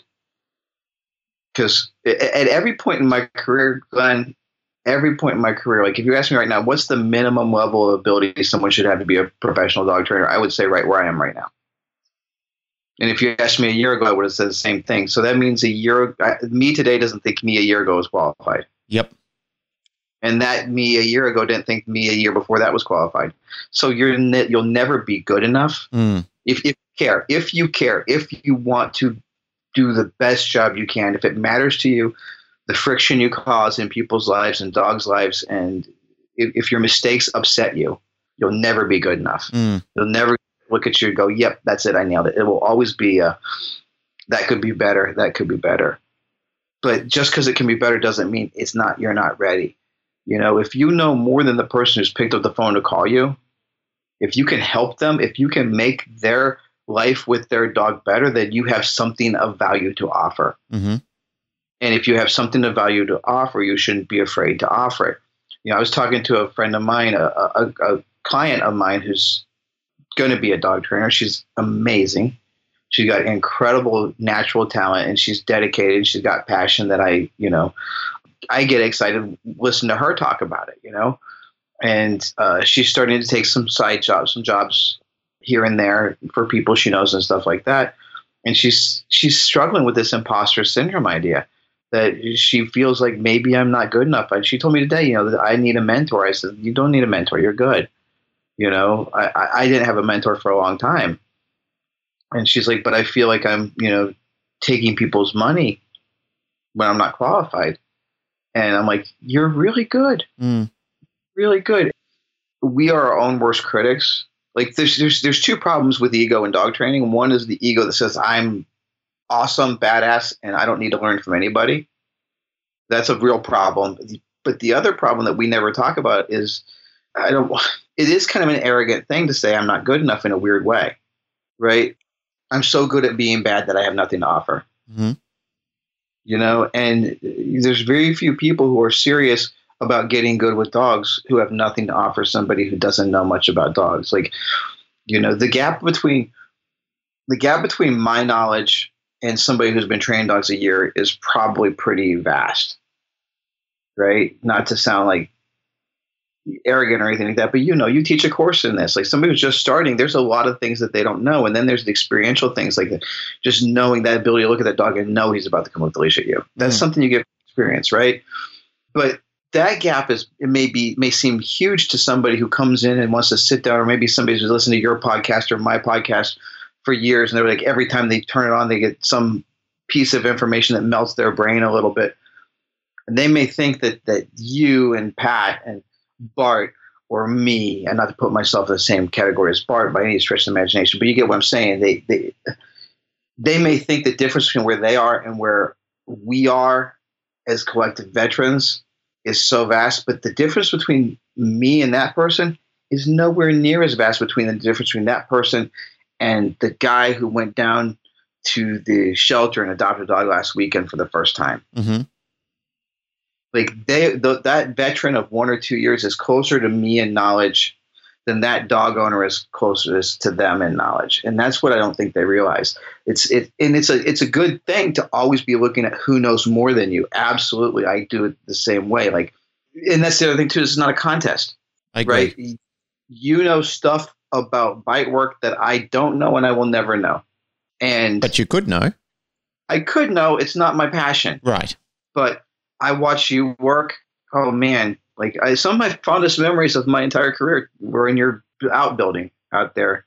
Like your facility, your little training room is like, it's like home to me. And I don't know how that happens so fast, but every time I see pictures of it, it makes my heart feel good. It was just a really happy place for me. But you know stuff about that I will never know. And that doesn't mean it's not a contest. It's not like, this doesn't mean anything about our respective abilities. There's always something you can learn from somebody, and I love seeing people do things that I can't do. I love knowing about those things. I look at my good friend Tekla look at her dog's obedience, and it makes me want to cry. Yeah, I'm so far away from that, and she makes it look so beautiful and so magical. And I mean, I would kill for that, but that's probably not true because I could fly and spend a weekend with her every weekend if I wanted to. I don't, so maybe I don't want to that bad enough. But you have to find those people who inspire you, but don't let them discourage you. Yeah, that's a good point. That's a good point. Is I think sometimes intimidation is what happens in the minds of people when they see people that are craftsmen or craftswomen at whatever they're doing. They see how good they are and how versatile and how tactile they are when they're training dogs, and they become a little, like I said, they become a little intimidated by it, which sometimes prevents them from asking the questions or having a go.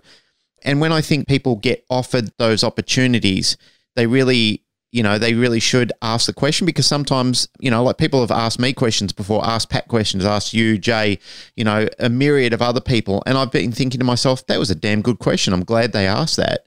And I think going off what you're saying, Chad, I believe that when people get those opportunities and they find out the answer, like the correct answer, something that makes sense to them, then go ahead and make good use of that time. Yeah. I mean, like, so I think about, like, you look at Jay, you look at Tekla, you look at Tyler, to name a few. These are people who I have a great deal of respect for and look up to as trainers, and every one of them will tell you that I am their mentor. To me, they've all become my mentors. Mm-hmm. And that's how it should be. Absolutely. Like, I love the fact that I have a large group of people who I inspire to do things that I can't do. Mm.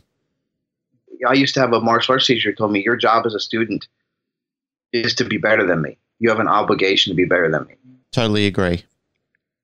And I see a lot of people who have looked to me for guidance on this, that, or the other, and they've gone on and done things that are just incredible. Mm. And I can't claim ownership of this. Please understand, I'm not claiming ownership of any of their successes. Only thing I did was I gave them a piece of a puzzle, and they ran with it. They did other stuff that was really cool. Yeah, well said.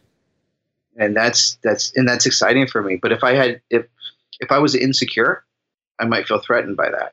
Yeah, I don't. And Mark Goldberg is a mentor of mine. He's a guy that's inspired a lot of what I do, and he's made me. He's a very good friend, like one of the best friends anyone could ever hope to have in the world. But he's not afraid to pick up the phone and go, "Hey, I'm having some trouble with this dog. What do you think?" Mm-hmm. It doesn't happen often, but he will tell you a story about a Malinois that I gave him a piece of advice on that, saved the training. And that's not me going, look how good I am. It's, I had a little piece of information that he didn't have, and it helped him solve his problem. And that's the way it should be. So the advice to young trainers is learn, always be learning, but don't let the fact that you don't know everything make you think you don't know anything. Yep. Sage advice, bud. So, mate, we're going to leave it there, and I want to really thank you for your time and everything that you've done. And also, you congratulated me before on our award, and I'd like to congratulate you on your award, your literary award from the ISEP. Thank you. We're looking forward to reading the Chad Mackin memoirs soon.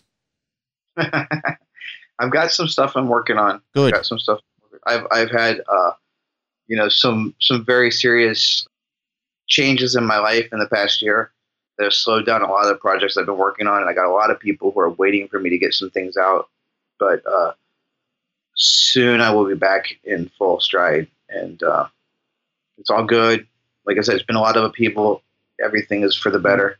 Yep. So it's not like crisis. Don't everybody write me going, "What's wrong, Chad? Are you okay?" I'm good. I'm great. I'm happy. I'm looking to the forward to the future with a lot of anticipation, excitement. But I got a few more obstacles I got to kind of knock out of the way before I can do that. But there's big stuff coming. I think people are going to be really happy with people who are into my stuff will be happy with what comes out in the next year or so. Awesome, mate. Really happy to hear it. And thanks once more for joining us on our 100th episode. Thank you for including me. It's an honor, man. Congratulations. And you two guys, man, you're two of the best guys I know. And you're both awesome dog trainers too. So you got the best of both worlds. Thank you so much, mate. That means a lot. Really appreciate your kind words. Thanks again, Chad. Thank you, Glenn. So we're joined with Bill Church, who's been on the show briefly once before.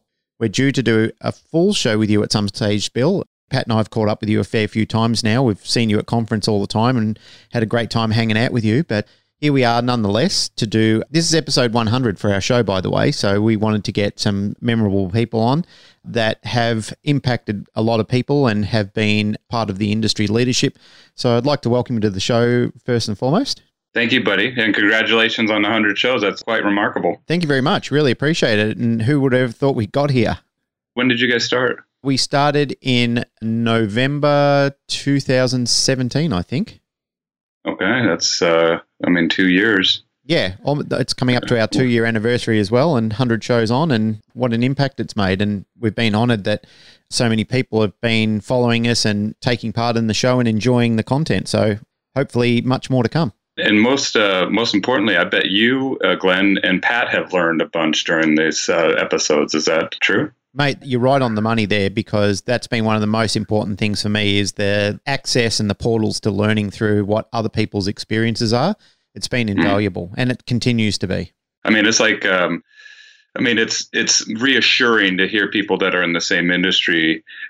We can borrow scars from them, but we could also know that we're not alone in the challenges that we seek. But I think that it's important that we do these types of things to let our voices be heard and let our individual perceptions get our percepts out there, so we can form a good brain trust where all of our percepts come together to form concepts that we get a better understanding of what we're doing with this interspecies communication. Sage advice, Bill. I really think, again, you're right on the money with that, because if we don't have that between us, then what have we got? And this is one of the things where I've spoken to people at conference and in other locations around the world who have been a little bit isolative in their access to speaking with other trainers and networking. What you're saying about networking, again, it's brilliant, and I love it, and I've quoted it on the show. Your network is your net worth. Exactly. I mean, they're words to live by, my friend, and I think that they're things that younger trainers who are in this industry, they're, like I said, they're words that we really need to think about in getting out there and starting to learn what's not only what's available, but what is being done, what's being changed, what new sciences are around in the industry at this time. So I'm going to lead into the question, because I don't want to monopolize this, because this is really about your little section of this episode. So the question that we're asking everybody is, what tool, technique, information, or realization has had the most impact on your career, and why? Oh, geez. I mean, that's a big, big question. And I remember just speaking with you yesterday, Glenn, how I was telling you that I have epiphanies every day. Yeah. And you were saying, me too, man. And I think that that's a mark of a great trainer, somebody who is always looking to learn and, always just striving to understand these dogs better. The tool, I mean, number one tool is the leash by far, but the e-collar has changed the relationship with the dogs, in my opinion, and given us a unique opportunity to use technology to increase the efficiency of communication that we have with these animals. And the understanding of the e-collar, when it first came out, was a lot more avoidance training, and we're starting to understand that proper conditioning to this collar can literally change and save dogs' lives. Absolutely. And so I that's the tool. Technique, I mean, I'm kind of going through every single one, because I can mention just about one in every category here. I mean, the technique, I really had my mind blown by taking the Keeler course by Tony Anchetta and learning some old school techniques. And what it showed me was, in the reading of the books, these books were published in the 50s, he kind of had a snarky attitude in the book, and people, I think, mistook some of the information. But once you study the nuances of the training, I saw that there was nothing more gentle and fair to that dog when you apply it correctly. And that's the key, it's correctly. Information that has changed my career has been knowing who my clients are, knowing that I speak and work with 85% women. Yeah, that's made an incredible turnaround over time. It's likewise here. I started off mainly working with male clients in dog training, and it transitioned heavily into being top heavy on females, which is great. Yeah. I mean, but there's a whole different type of psychoactive or psychoactive hot buttons that are going to appeal to these women. And not only that, but there's a lot of times we have to get them, as a professional, I find myself introducing a lot more logic kind of theory into the relationship, where they're trying to think with the emotion and trying to be nurturers and appealing and reaching those women, I mean, not women, but people in general, and people skills and how to appeal to them and how to teach them, not only about how this dog learns and how that's different from how we learn, and why it's important to become the dog by proxy instead of anthropomorphizing that animal. Yeah. But it's also important to teach the tools that we're using to teach obedience. And so, I'm kind of recreating a little me in them. I'm trying to leave some lifelong skills that they can use to enhance the relationship with their dog, without me being there. And there's some tips and tricks that you can use. I mean, charging enough money is one of them too, and valuing your services. Let me see, information and realization. I mean, the realization is that there's really no finish line here. Mm-hmm. Not only with the but training. That's the exciting part, isn't it? I mean, that there is no finish line. And I think that most species, humans especially, but when there's a finish line in sight, it's when you probably steal a coin from Sapolsky, and that's where you start to get dopamine decrease, is that there's nothing to be rewarded by anymore. There's nothing to feel good about anymore. You've reached the end of your journey, and that's where people sort of go, I know everything I need to know about that. There's no reason to feel passionate or excited about it anymore. That's right. Olympians, they go through a bout of depression after they win the gold medal because what now? And I think it's important with your relationship with your dog to set up the little goals, but also set up those impossible goals too, so you can continue to celebrate. But there's no finish line as far as the training is concerned. Like, it's a lifelong process, a lifelong relationship. It's communication with that dog. But what we also have to realize as professionals is that there's no finish line of what we can learn from these animals and the relationship and the dynamic of that, and how we can apply that to other aspects of our lives. And I think that's why it's so cool and so important that we preach cooperation instead of competition, and why we show up at these IACP events and look each other in the eye and shake each other's hands, so we can genuinely know each other and see that we're authentically passionate about these dogs, and we're trading our lives as professionals to work with them. And might as well do all we can collectively for these wonderful creatures, right? 100%. And again, sage advice, because Pat and I were only talking about this the other day, the importance of having conference, that when we spend time online getting involved in or saturated in topics that are a little sensitive and emotional, sometimes there's a lot of byproduct of that spills over into a lack of cooperation. However, when you're face-to-face, there's an entirely different interpretation on what was discussed, and people can actually see what was meant on the other side of the story. And I think it clearly defines things a little clearer, and people feel better about having sat down and thought, okay, well, I didn't consider that from your point of view, and maybe you didn't from mine either. And now that we're actually sitting together, enjoying time, having a beer, having a chat, sitting next to each other at conference, we can see that we're fundamentally heading in the same direction, or at least trying to head in the same direction, and just working on those few little stigma points as well, is that we can move together and work on this industry to improve what we're all collectively trying to protect. That's right. And until I see the dog bite statistics go down that happen to children every year, and the dogs being euthanized every year, Indeed. Those are my two watermarks. Yep. Once I see those start going down, I know that we're making a difference in the industry. But until then, we need to continue to work together to improve the lives of our fellow humans and our fellow canines. Mm.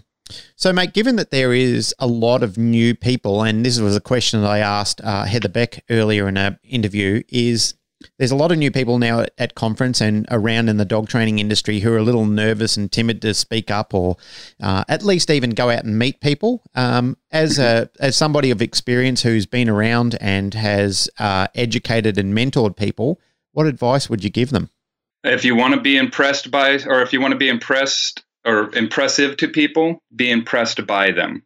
Ask questions, get to know people, be genuine, and and be honest. I mean, that's it. But also go to networking events, go to Toastmasters. If you have a problem with interacting with people, there's tips and tricks that you can learn that are going to benefit not just your relationship with your colleagues, but are going to benefit your relationship with your clients as well. Who's that, Bill?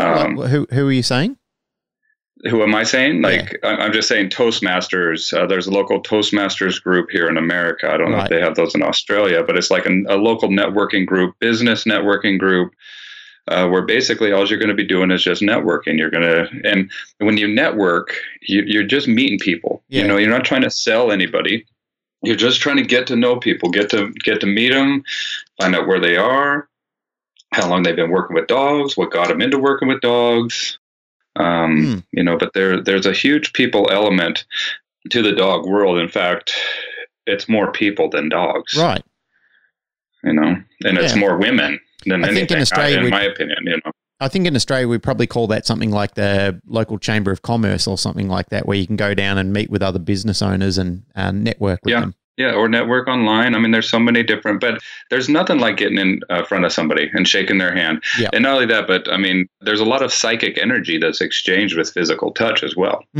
Yeah, you're a very spiritual person from my limited meetings with you, but you and your lovely wife are very much involved in spiritual connectivity with people, etc. Yes, absolutely. And with dogs as well. There's a physical world, but there's a metaphysical world as well that we're not really taught too much about. And, that's another passion that I have of mine, is studying about the metaphysical world and applying it every day and teaching people about it as well. That's pretty cool. Well, next time we get you on the show to do your full interview, we'll have to deep dive into that a little bit more. Absolutely, man. I can't wait, dude. And I got to tell you, it's just such a pleasure to know you and Pat. And I can't wait to someday come down there once I muster up the strength for a 15-hour flight. Yeah, it's brutal. And I'll come down there. But I mean, what a pleasure it is to know you guys. I'm honored to be your colleague and keep it up. Keep up this great content that you guys are generating. And, I wish you the best of luck in the future.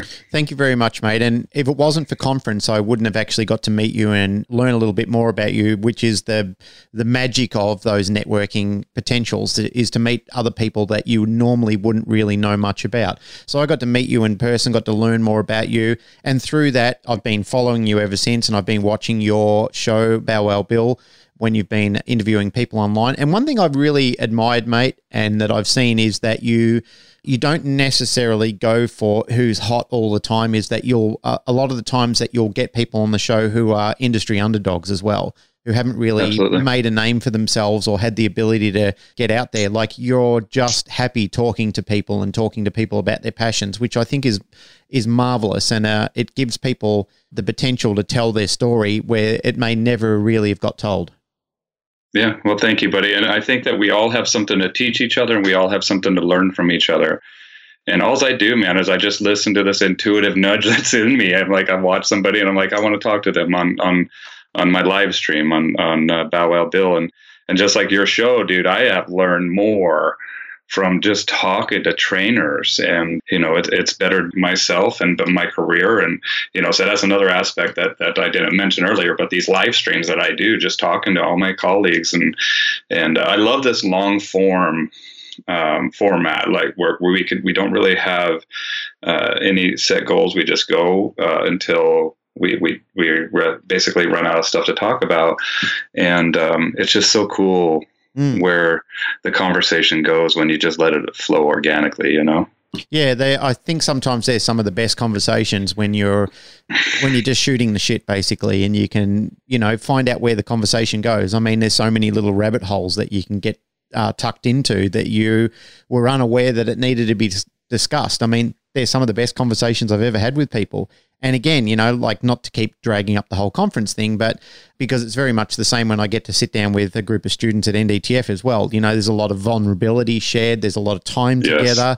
And I really like that because, when people let their guard down and they're not trying to show you the facade that they've been busy building, but you actually get to see the real person behind the smoke screen. That's some of the most exciting time for me as well, is to see who a person really is. Because there's plenty of people that like to tell me that they think they know me, but they don't know me really well because they've never taken the time to get to know me.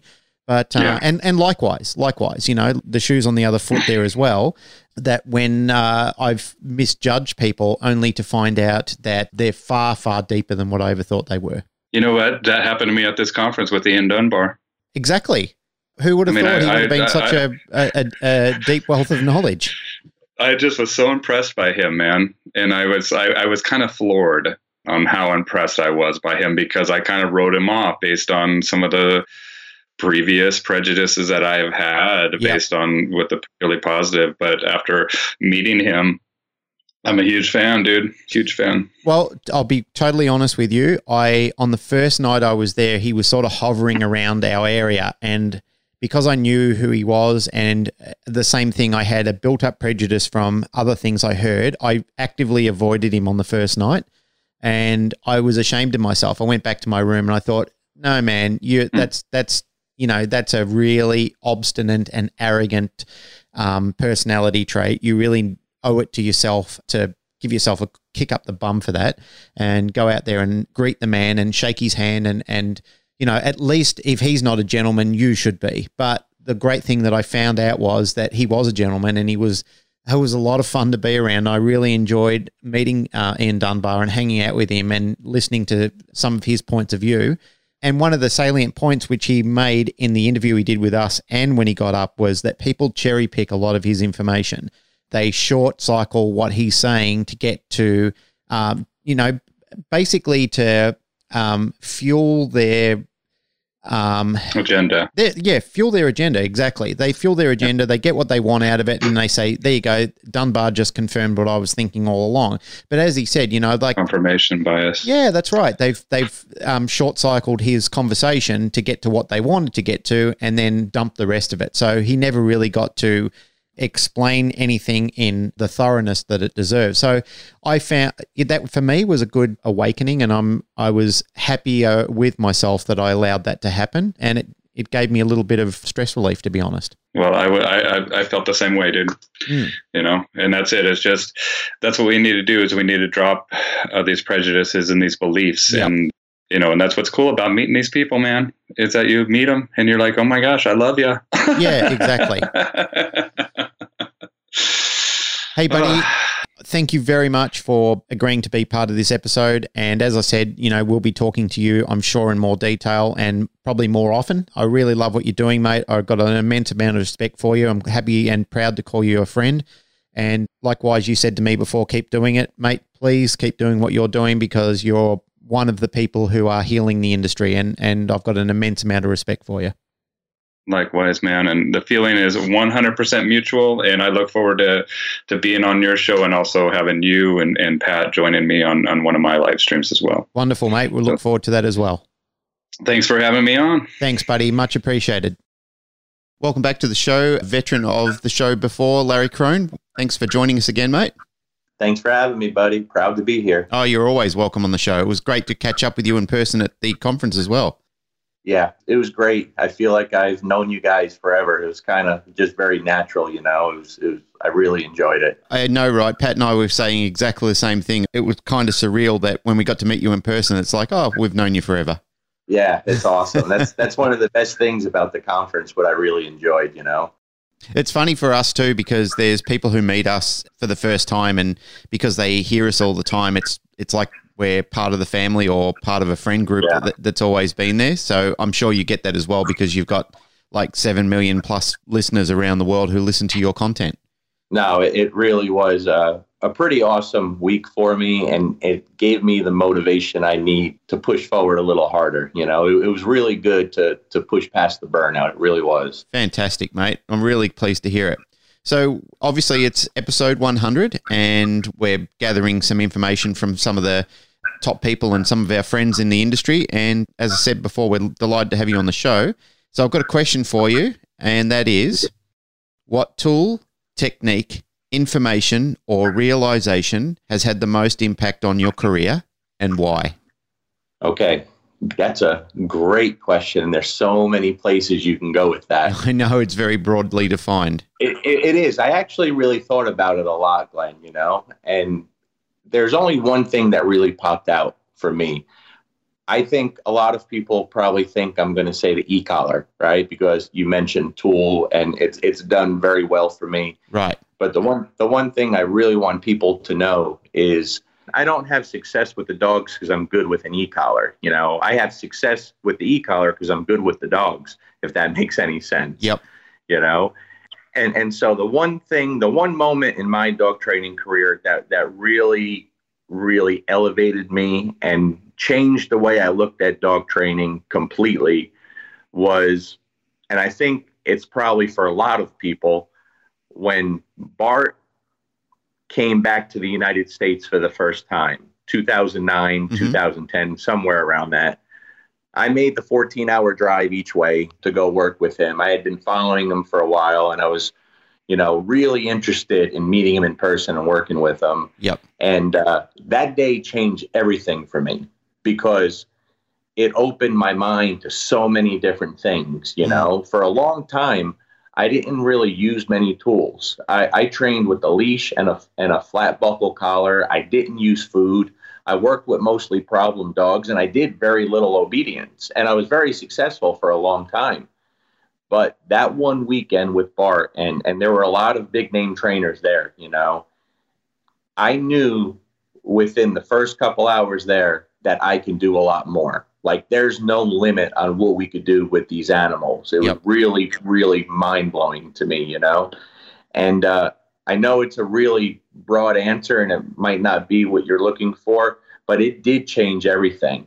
Because when Bart started talking about NAPOPO and, started going into all of his theories and the way he does things, I started implementing that with everything I did. I mean, everything. I always resorted to that. I mean, as recent as today, I'm always reaching back in. And back then, I only worked with problem dogs for the most part. That's what people thought I did. And I've done some weird things with some really bad dogs, always thinking back about that system, because I knew for a long time that you can't punish a bad behavior, a mindset behavior out of a dog. Right. It doesn't work, and it forced me to really dig much deeper than I ever have before to understand how the animal operates.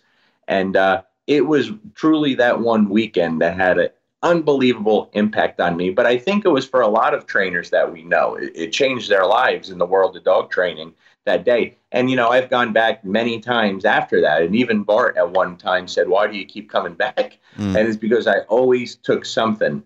And I haven't worked with a lot of trainers, I really haven't. I haven't gone to a lot of seminars.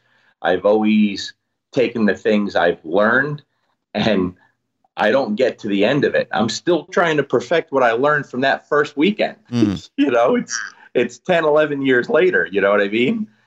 And so that has had the biggest impact on my dog training career by far. It really has. He's been a tremendous influence.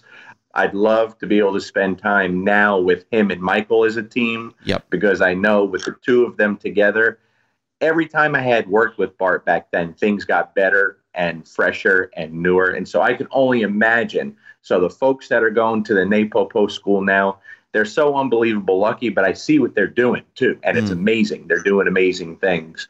So I know it might be a boring answer, but that has been the biggest impact on me by far. And that's why I continue to give him credit to this day, because it's really important. I believe he deserves.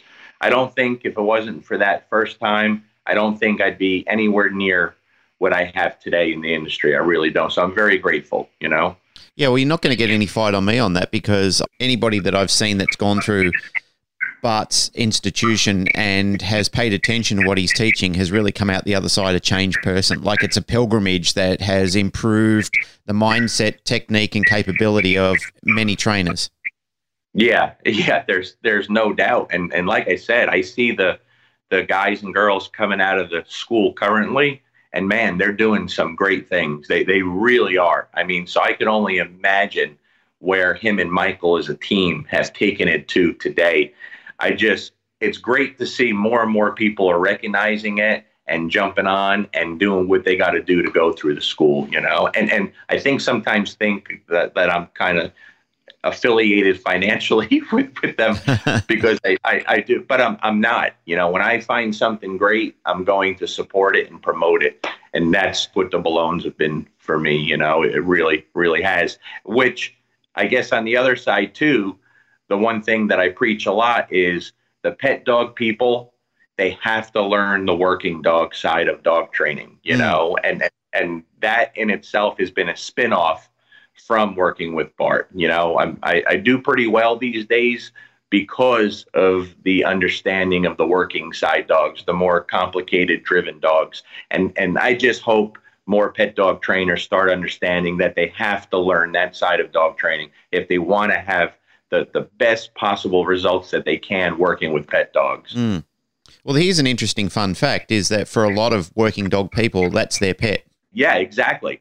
And you know, Glenn, it was probably, I don't know, 7-8 years ago where I started working with a lot of IPO people, but not training for IPO, fixing problems that they were having. Yep. But it was funny because they'd always come to me and say, my club can't know I'm here. I'm not allowed to train outside the club, but I haven't been able to fix this problem.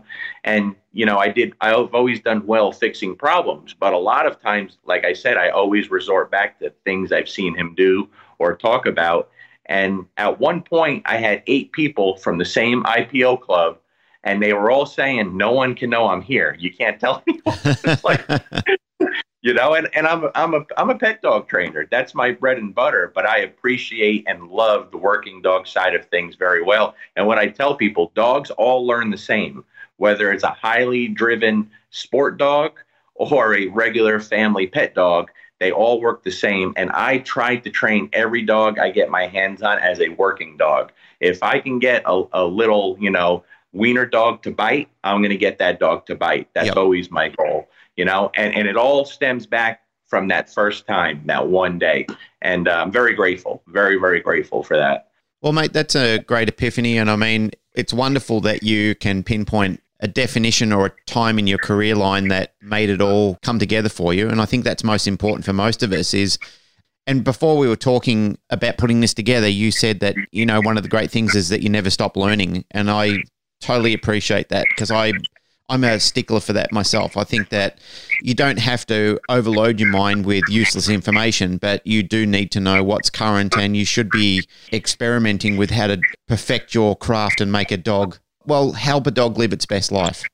Yeah, and I think that's where a lot of people struggle, Glenn. I don't think they trust themselves enough to experiment. And trainers, especially young trainers, have to believe in themselves more. And they have to try to branch out and experiment. And they shouldn't try to emulate anyone. You know, I don't try to emulate Bart or Michael. I've taken what they've provided and I make it my own. I have my own personality, my own quirks, and I don't do everything. Right. Like, I'm very slow to talk about NAPOPO because now that they have a school, I don't feel like I have the right to say it. You know what I mean? So I'm always very respectful of that. But at the same time, people have to just take it and make it their own. Don't try to do anything exactly like someone else because you'll fail. You'll fail miserably, you know? And the dogs don't know what science says or what you should be doing. And I think sometimes we all get caught up too much on science and definitions from the way the human sees things. And when we do that, we fail to see things the way the dog sees things. You know what I mean? I'm a total believer in the concept of use what works.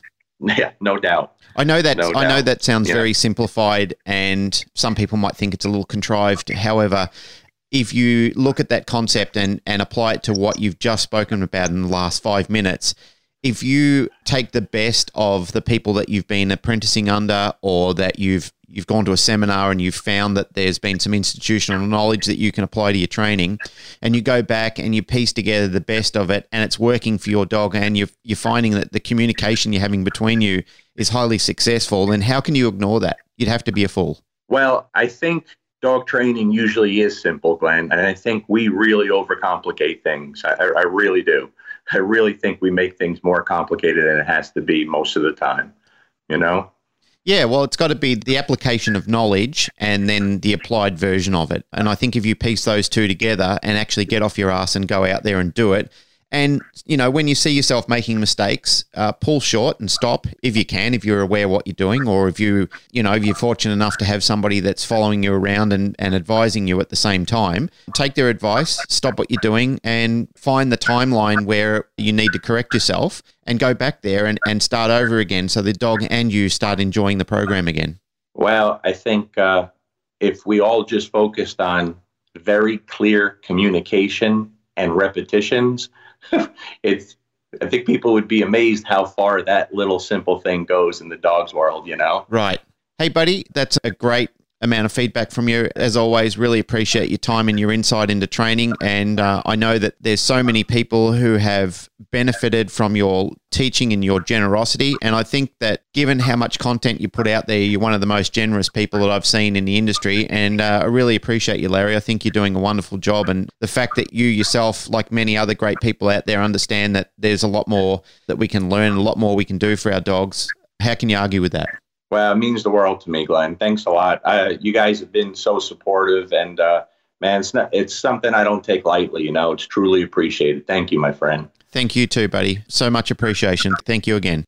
You got it, Glenn. Have a great one, my friend. Thanks, Larry. Peace. Okay, so it's episode 100, and we're joined from Maine. We've got Jay Jack on the line, one of our show favorites, of course. And welcome to the show again, Jay. Dude, if this thing starts messing up, I'm going to throw it right out the window. We've just been around the block with every technical fault you could bloody well think about. Unbelievable. If this thing goes through, it's a miracle, or it speaks to the skill level that you have as a sound man. Yeah, it's going well so far, so let's just pray to the gods that it keeps going. All right, quick, fire the question. Let's go. Okay, the question is, what tool, technique, information, or realization has had the most impact on your career, and why? Wow, man, that is, ooh. Yeah, I know. Everybody's stumped on that one. It's tough because the problem is it's like multifactorial. Like I am affected by so many different things. Like jiu-jitsu's affected me and the way that I teach and train, and growing up with pit bulls and being around working like game dogs has deeply affected me. And Chad had this huge effect on me, understanding like the leash specifically, like for sure the way that I use the leash and the understanding of his whole concept of a dog's, you're not done training till you can trust the dog at liberty. Like that has a huge effect. Like aspects of GRC are based, like the SR is based on a lot of the stuff that I got from Chad. It's all that stuff. There's a ton of shit that has affected me super deeply. But I think the thing, if I had to pick one thing that has had the most profound impact across the largest spread of training, it's the concept of play-based training. Yep. Or play in depth, like play not as this like, because everybody plays with their dogs. Like everybody fucks around and plays with their dogs, and everybody uses a little bit of play as a reward event, or they play tug, or they play fetch. But like Ivan Balabanov, his views on the depth of play, how it's not just like some fuck along activity that you do for funsies or a little bitty reward event or whatever. Like the depth of play has permeated like everything that I do, even though like Chad gave me the framework for the leash, the way that I view and the way that I handle leashes, I turn it into a game. Like I play a game with it. You know what I mean? Like it's even when I get something from someone else, like when I read Panksepp stuff about Blue Ribbon Emotions and I'm like, that's really, really cool. And that's affected me deeply. And as soon as I see it, I start viewing, how does that affect the way that I play the game? Like, how does that affect the games that I play? You know what I mean? Like play-based training, like not when I say play-based, it's hard because I don't think people get it. Like when they as a throwaway tagline, I go play-based training and they go, yeah, you like to have fun. And I'm like, no, you don't understand. Like the idea of play as a deeply psychologically beneficial and as a deeply motivating and a bonding experience and how you learn, like play as a modality, like a very serious modality of training, the depth of play-based training is the thing that I think has affected me the greatest. Like that's something I got from Ivan and something that speaks to me in every facet, because whether I knew it or not, that was one of the things that was so beneficial about martial arts to me. That was one of the things that I've been in and around the edges of it, even if I couldn't explain it. It's like a philosophy that when I read about Stoic philosophy the first time, I was like, dude, you're saying all the things that I think. Like, you know, like you've been prepared for that idea your whole life, but you didn't have the words for it till somebody gave you the words for it. Right. So it's like, it feels like how I worked with dogs when I was 10, and it feels like how my dad worked with me when I was 5, and it feels like how my jiu-jitsu teachers helped me, and it feels like how my boxing coach helped me. It feels like it's always been there, but I didn't understand it and didn't have the words for it until Ivan gave me that framework. You know what I mean?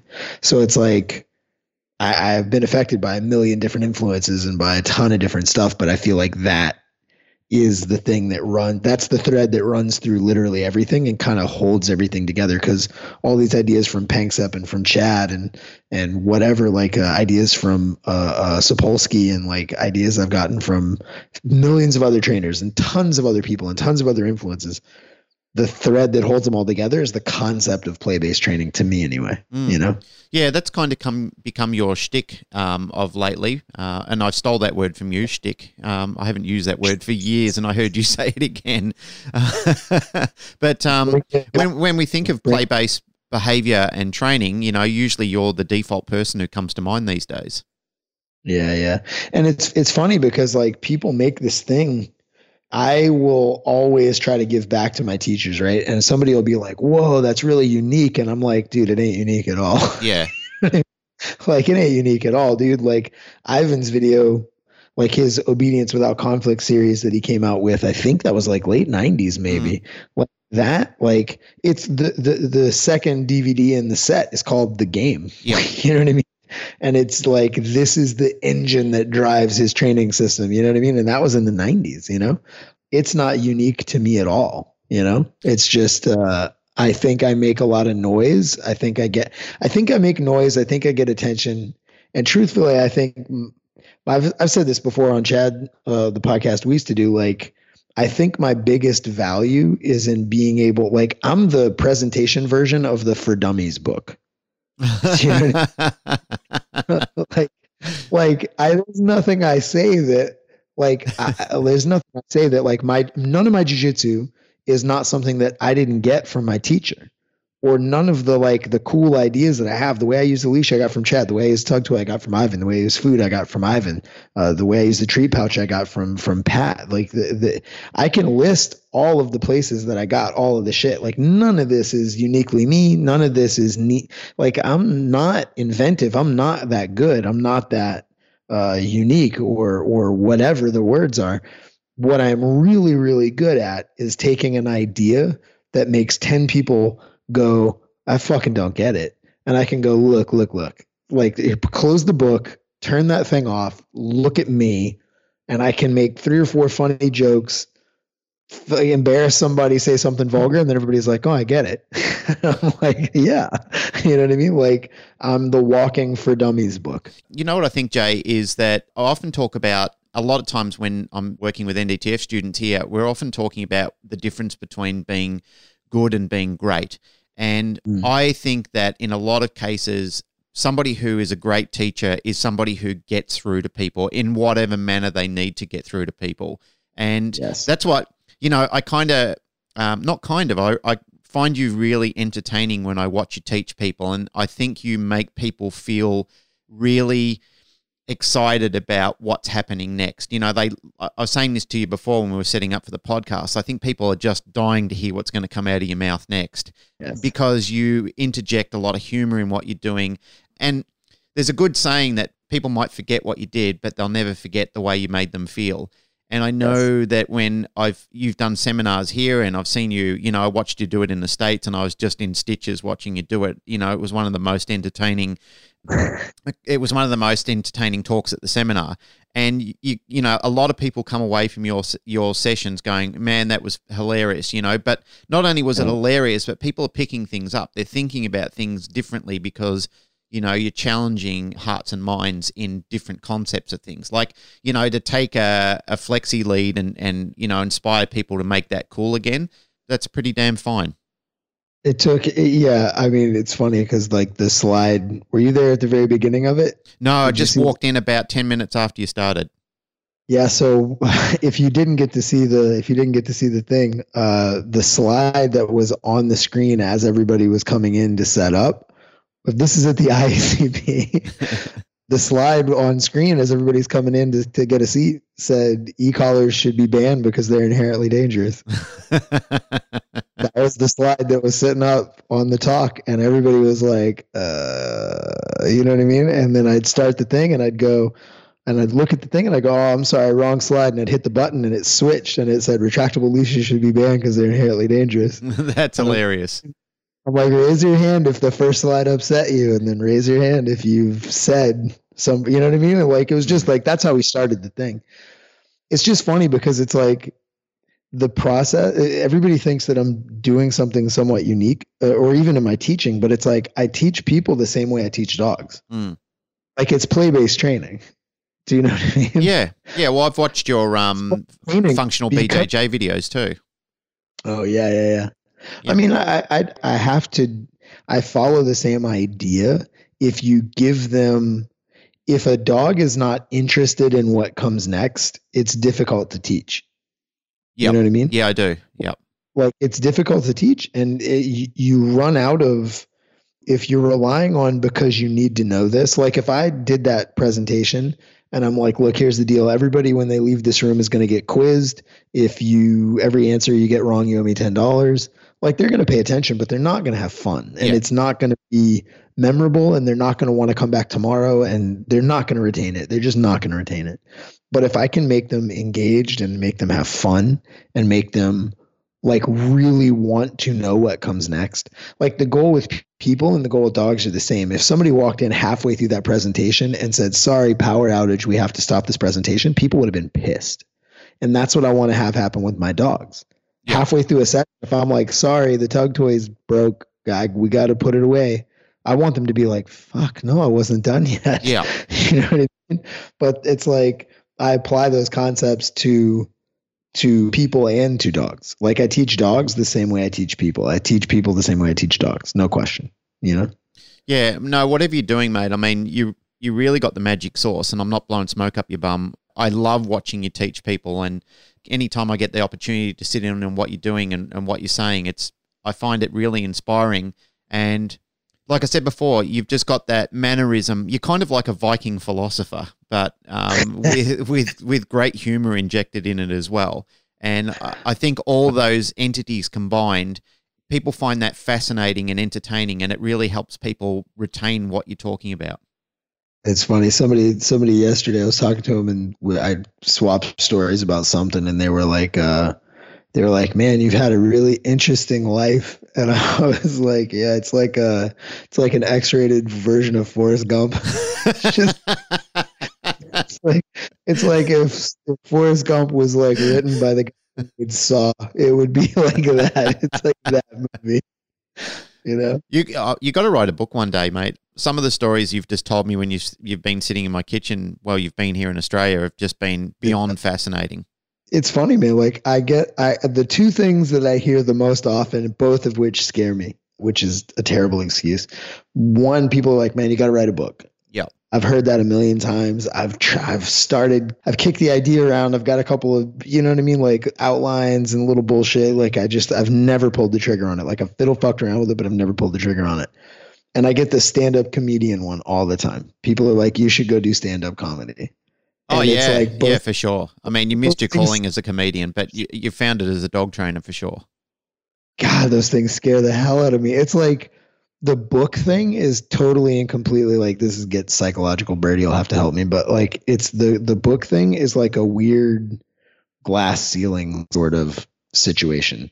Like, you know what I mean? Like I can fist fight for money, right? Like I can get in a room filled with people and talk a bunch of shit, right? Like I can do a presentation. Like none of those things are beyond me. They're not above me. You know what I mean? Like I belong in that space. You know, even when I present like at the ICP, I still feel like the dirty kid, you know, dancing for money outside of the nice restaurant. You know what I mean? But like, I still feel like I belong in that space. Like I'm supposed to be the grubby kid representing the hood rat scumbags. Like I am supposed to be that guy in that space. But it's not above me. You know what I mean? Yeah. But like for some reason, man, the thought of having a book on a shelf, like that ain't Do you know what I mean? Like, that's what these other people do. Like, that's not me. You know what I mean? Like, I can't write a fucking book. You know what I mean? Like, that's like, who the fuck am I? I'm just some scumbag kid from the South. You know what I mean? Like, I can't write a book, which I know is a total bullshit. Like, I understand the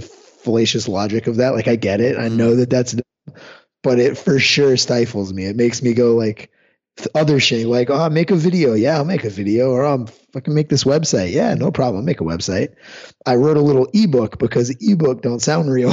That ain't on a shelf. No way. That's just an ebook. That's a throwaway. You can do that, right? But like the idea of a book on a shelf is just like, that's like, I feel like that would be like me trying to eat dinner at the nicest restaurant in the world or something. Like, I just don't belong in that, you know? Yeah, it's probably because you've lived that life and you don't think of it as fascinating or intriguing. But, you know, there's scores of us when you've told your story either to us individually or as a collective that, you know, we've sort of sat around afterwards and said, you know, what about that story Jay told? Or what about this thing that happened to him when he was a kid? Or the story about the tomato with your old man? And, you know, like those things are like beyond fascinating, you know, as a behavioral thing, they're beyond fascinating. Yeah. To me, that's just like the way that life lives. You know, that's right. But that's right. It's your life. You've lived it. So you kind of look at it as contrived and think, oh, well, that's just, you know, that's just what happened to me as a kid. But it's things that don't happen to, you know, regular people. It's just, it's beyond the experience that most people have. Yeah. It's funny because it's like, there'll be story time or whatever, and people are talking, you know what I mean? And it's just funny because like the shit that comes out for me, that's just like, oh yeah, you know what I mean? Yeah, but you know what I mean? It's like for other people, it's like, oh, you know, that time that we did the fucking soapbox derby for Boy Scouts or something. And everybody goes, yeah. You know what I mean? I'm like, oh man, I remember the first time I got stabbed. And people are just, you see people like blinking and they're just like, what? You know what I mean? Or like, yeah, that's like the first time I went to jail. Or like, oh yeah, you know, that sound that it makes when you do A, B, or C to somebody, and people are just like, what? You know what I mean? I remember what I thought the first time I broke somebody's arm, like backwards. I remember like how that felt, like how it reverberated through the bones, like, you know, like when you turn the bass up really loud in a super big stereo, like, you can feel the music in your bones. It's like, that's what it feels like when you break somebody's arm backwards, you know, like you can feel it inside you. And, but as I'm telling this, I'm just like talking, but you see people like the face you're making right now. Like, you see people's face like, no, I don't know what the fuck you're talking. I haven't actually broken a guy's arm backwards. No. Yeah. I mean, that was, yeah. And that's like, that's not the best. You know what I mean? So yeah, there's still shit you got to say allegedly before you tell the story, you know? So back to the dog training. Yeah. Right. Go ahead. When in your career do you think you first had your holy shit moment? Like when you sort of thought to yourself, it's all coming together, it's making sense to me. Like, I'm not having to try so hard. It's not sounding like double Dutch to me when someone's trying to explain it anymore. It's, wow. It's tough because like a lot of that stuff is not, it's going to be a weird sounding moment, right? Like there were the whole time I was coming up, I kind of thought I knew what I was doing. There've been a bunch of holy shit, I don't know what I'm doing moments. Do you know what I mean? Yeah. Like where you think it's like the floor gets pulled out from under you. It's like somebody told you that you're living in the Matrix and you finally see it and you're like, oh shit, all this stuff I thought I knew, I just didn't get. So it's like the whole time I was a kid, like I knew how to live well with dogs. Like Amy Sadler says, like I was a really good handler, but I was not a good trainer. Like I didn't know how to train dogs, but I could handle the shit out of dogs. And I thought that meant something that it didn't really mean. You know what I mean? I thought I could be helpful with dogs. Like what I was really teaching people how to do is how to live with their dogs. And I was fixing a lot of people's problems by helping them learn how to live with their dogs. But I thought I was training dogs, but what I was doing was training people how to live with dogs. Right. And I didn't understand that.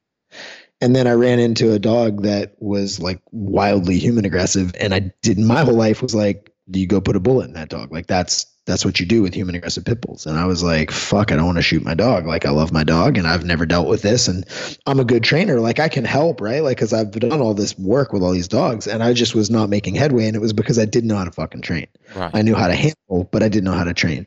And you couldn't handle it out of this dog. Like, you had to train it out of this dog. And I was like, fuck, you know, I don't know what to do. And I wound up training with a real shithead who was like super heavy handed, really charismatic and uses the desperation that people have when they're like in over their head with a desperate dog, and really charismatic, and got me in a space of training that I am now kind of ashamed that I was in. But I was kind of like just following, like, I don't know dog training. And if a doctor tells you to cut off your fucking foot, then you're like, shit, I guess I have to cut off my foot, you know? And so like, I was kind of in this space that I was not proud of, but I didn't understand that there were other ways. And my displeasure with that made me start looking at all the other ways. And once I started looking, then again, it was like the floor got pulled out from under me. Like, fuck, this stuff I'm doing, I don't need to be doing. There are better ways. And that was another like, oh shit, I don't know what I'm doing moment. And then I met Chad and things started to go like, yes, this makes sense. And yes, I'm getting results. And now I'm starting to see and I'm starting to understand. And that felt better. Like I was kind of climbing a mountain towards clarity. But weirdly enough, this moment that really everything started making sense was the day I learned about using food from Ivan. And that's weird because Ivan doesn't even consider himself a food-based trainer. Like he'll say like, I don't really use food that much. You know what I mean? Like, like he's like, yeah, fuck that. Get on a toy. You know what I mean? Like he's the way to him, it's this throwaway thing that you do with some puppies and some dogs that aren't, you know what I mean? It's like this. Yeah. There's also this other little passerby thing over here that I do. And I was like, holy shit. Like for some reason, the way that he used food, like the first thing that I saw was, I was like, this is crazy. It's super unique. It's super interesting. That's amazing. Now I finally feel like I've always felt disconnected from food. I understood toys. I understood play. I understood all the shit, but food was just like, blech. I was the guy that was like, food is bribing and I don't like it. Yep. And I never felt articulate with it. I never felt comfortable with it. It never was in a paradigm that worked in my brain. And then when I saw him, I had this thing where I was like, oh shit, that's exactly how you use toys. Like this thing that was amazingly complex and unique and interesting and like, whoa, like mind blowing. Yep. I had this weird realization that like, it's not really unique and interesting and mind blowing. It's basically the exact same fucking thing you do with toys. You just do it with food. Yep. And like, once that weird like puzzle piece fell, everything fell. Like not everything. I don't want to make it sound like I'm not this fucking, like I know everything fucking bullshit, but I started seeing, you know, that line everybody says like, oh, you know, once you get to a certain point, you start seeing the similarities. Like we have more in common than we have different kind of bullshit. I started seeing all the like, oh, that's just the same as that. And oh, fuck, that's just the same as this. And like, now I see similarities and commonalities, not like vast differences. Yeah. It's called drawing distinctions. Sweet. I did not know that. Yeah. See? Well, it's just when you have an epiphany on these things that you kind of, you see distinctions in what people are doing and you can start, you kind of can see the pattern in what they're doing, but it becomes distinct in your knowledge. Like you become aware and usually, you know, people in a spirituality sort of mentality, they call it when you become woke. Woke as fuck. Say that. I've heard the kids say that. Yeah. But yeah, I for some reason, when I saw Ivan use food, it changed. It definitely gave me this new modality, and now I use food all the time and whatever.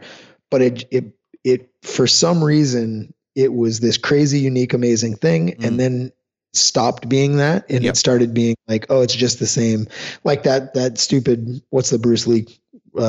Totally plagiarized Bruce Lee quote. It's like Bruce Lee did a version of it, but originally it was Chuang Tzu cutting up an ox, right? Bruce Lee's version was, when I was bad, a kick was just a kick and a punch was just a punch. And then when I became very good, I saw a million different ways to put, there's a vertical fist and a 3/4 fist and this, you know, hook kick and a crescent kick and like a million different kicks and a million different punches. And he goes, and now that I'm an expert, punch is just a punch and a kick is just a kick, right?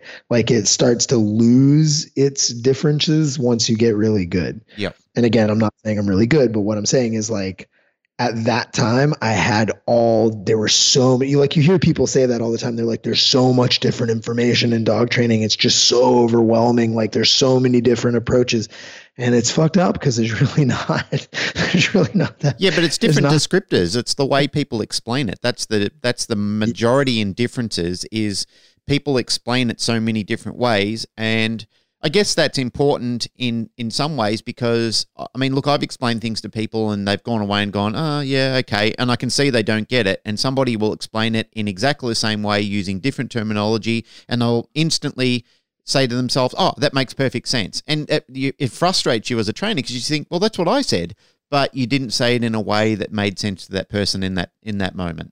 The most distinct example of that I've ever had was one of my black belts, like this kid, Paul Gorman, right? He's been with me forever, and he's one of my black belts now. And he's been in the game he's retired from fighting. Like I brought him up, gave him his first fight. Like he's now at the end of his career, you know what I mean? But it's like, he's got gray hairs in his beard. It's fucking crazy because he was a kid when I found him, you know what I mean? But it's like, this kid, I taught him everything he fucking knows. Like there's no aspect of jiu-jitsu that he didn't get from or was influenced by me or whatever. And I'm teaching a class and he's only trained with me. I mean, he's like, it's as homegrown as it gets. And I'm like, I'm going through all of the examples of this move with this person, and he's standing there watching, and like, I'm a good teacher and he tries to learn how to teach as good as me. It's like, I'm definitely like the mentor figure. And I'm struggling with this kid, and I cannot get this idea across to this kid. And I'm using every analogy I can think of, and I'm trying to help mold the kid's position with my hands. And I'm like, visual, I'm doing auditory, I'm doing tactile. I'm trying my ass off to help this fucking kid. And Paul, like sitting on a bench drinking like grape soda or some shit, just like offhandedly goes, it's like kickstarting a bike. And the kid was like, oh, and then immediately did it perfect. And I was motherfucker. It's like, it's not that he knew more, and it's not that he was a better teacher. It's not that he had some insight on the kid's learning. Like he said it and then looked off. He just said it like, oh yeah, I know where that movie, I know the punchline to that joke, or I saw that movie too. Like he just was like interjecting as part of the group in a conversation that everybody was having. Yeah. He didn't even know that he watched the result. I think he just said it and then looked off and started talking about a movie or something. Like it was just nothing, you know what I mean? But like the fact that there was a reference, there was a way to get like the information had a certain shape, like a puzzle piece, and the hole in that kid's head was a certain shape. Yeah. And if you just figure out how to line up the information, you can get it in there. You know what I mean? And that's the part about being a teacher that's so challenging and cool, is like trying to figure out how the thought bubble above your head, how do I make the thought in my head, how do I make that appear above your head? Yeah, you know that's really important information. That's sage advice. I really like that. Yeah, it was cool. Yeah. So the other question I've got for you, just in closing, is what would you give as advice to new up and coming trainers? Like, what do you think is something really important that they need to know? I feel like I'm a new up and coming trainer. That's the problem. No. I still feel like young in the industry. I mean, fuck, man. Well, it's good to feel like that because, I mean, like what you're describing is still your passion and excitement about being involved in the industry. I didn't try to take dog training as an art form, as a craft. Like I was just like, I've been in dogs my whole life and I've fucked around, and I was that asshole that's like, oh, I'm really good with dogs and I can probably help you, but I didn't know what the fuck I was doing. You know what I mean? Mm-hmm. I didn't take it as a craft until like 2010. You know what I mean? Yep. So it's only been, I mean, I guess it's been 9 years. That sounds like a long time when you say it like that, but it's like, it doesn't feel like it. To me, it was like a month ago. You know what I mean? Like that's what it feels like. It feels like I'm still following giants around, picking up crumbs and putting shit together is what it still feels like to me. Well, one of the realizations I've had in this industry is you can be a veteran of 20, 30, 40 years of experience in training and still know relatively nothing about it because you've developed lazy habits and sat on the sideline, or you can be in it, 1, 2, 3, 4, 5, 6, whatever years, and pick it up incredibly. I mean, I'll use Pat as an example. He hasn't been in this industry a long time at all, and yet he's really making some headway in industry because, like he talks about heart and soul and training, but he puts heart and soul into putting his work together. And there's a lot of other, well, not a lot of others, but there's other trainers out there who are doing similar things, like they really invest time and passion and energy into loving and investigating what they're doing, but not just investigating it, understanding what they're doing and getting out there and actually applying it too. So it's the mental collaboration or understanding of it and then actually putting it into physical sense, like getting out there on the field and making it happen. That would be the advice. If there was anything to say to people, like that to me would be the advice, is that like, don't lose your passion for learning. Like there's this thing that when you're first getting started in something, like people they watch a bunch of videos and they get super excited and they write down all these ideas and they're like, oh my God, did you see so-and-so's fucking video about that thing? And holy shit, wow. You know what I mean? And they get super excited. And then at some point for most people, that shit just goes away. They get like, yeah, I know what I'm doing. It's like blue belts watch jiu-jitsu videos. Like how many hours a week do you think you watch jiu-jitsu videos? Do you know what I mean? Yeah. And it's like, man, and get into it and like, holy shit. And did you see that thing? And wow. And like, it's just nuts. And then like dudes get black belts and it's like, I mean, the joke in the jiu-jitsu world is blue belt, man. People get blue belts and they just go away. Like there was an interesting video like where somebody gets their blue belt and it's like the teacher is like, here, congratulations. And then as he's talking to him, the dude fades.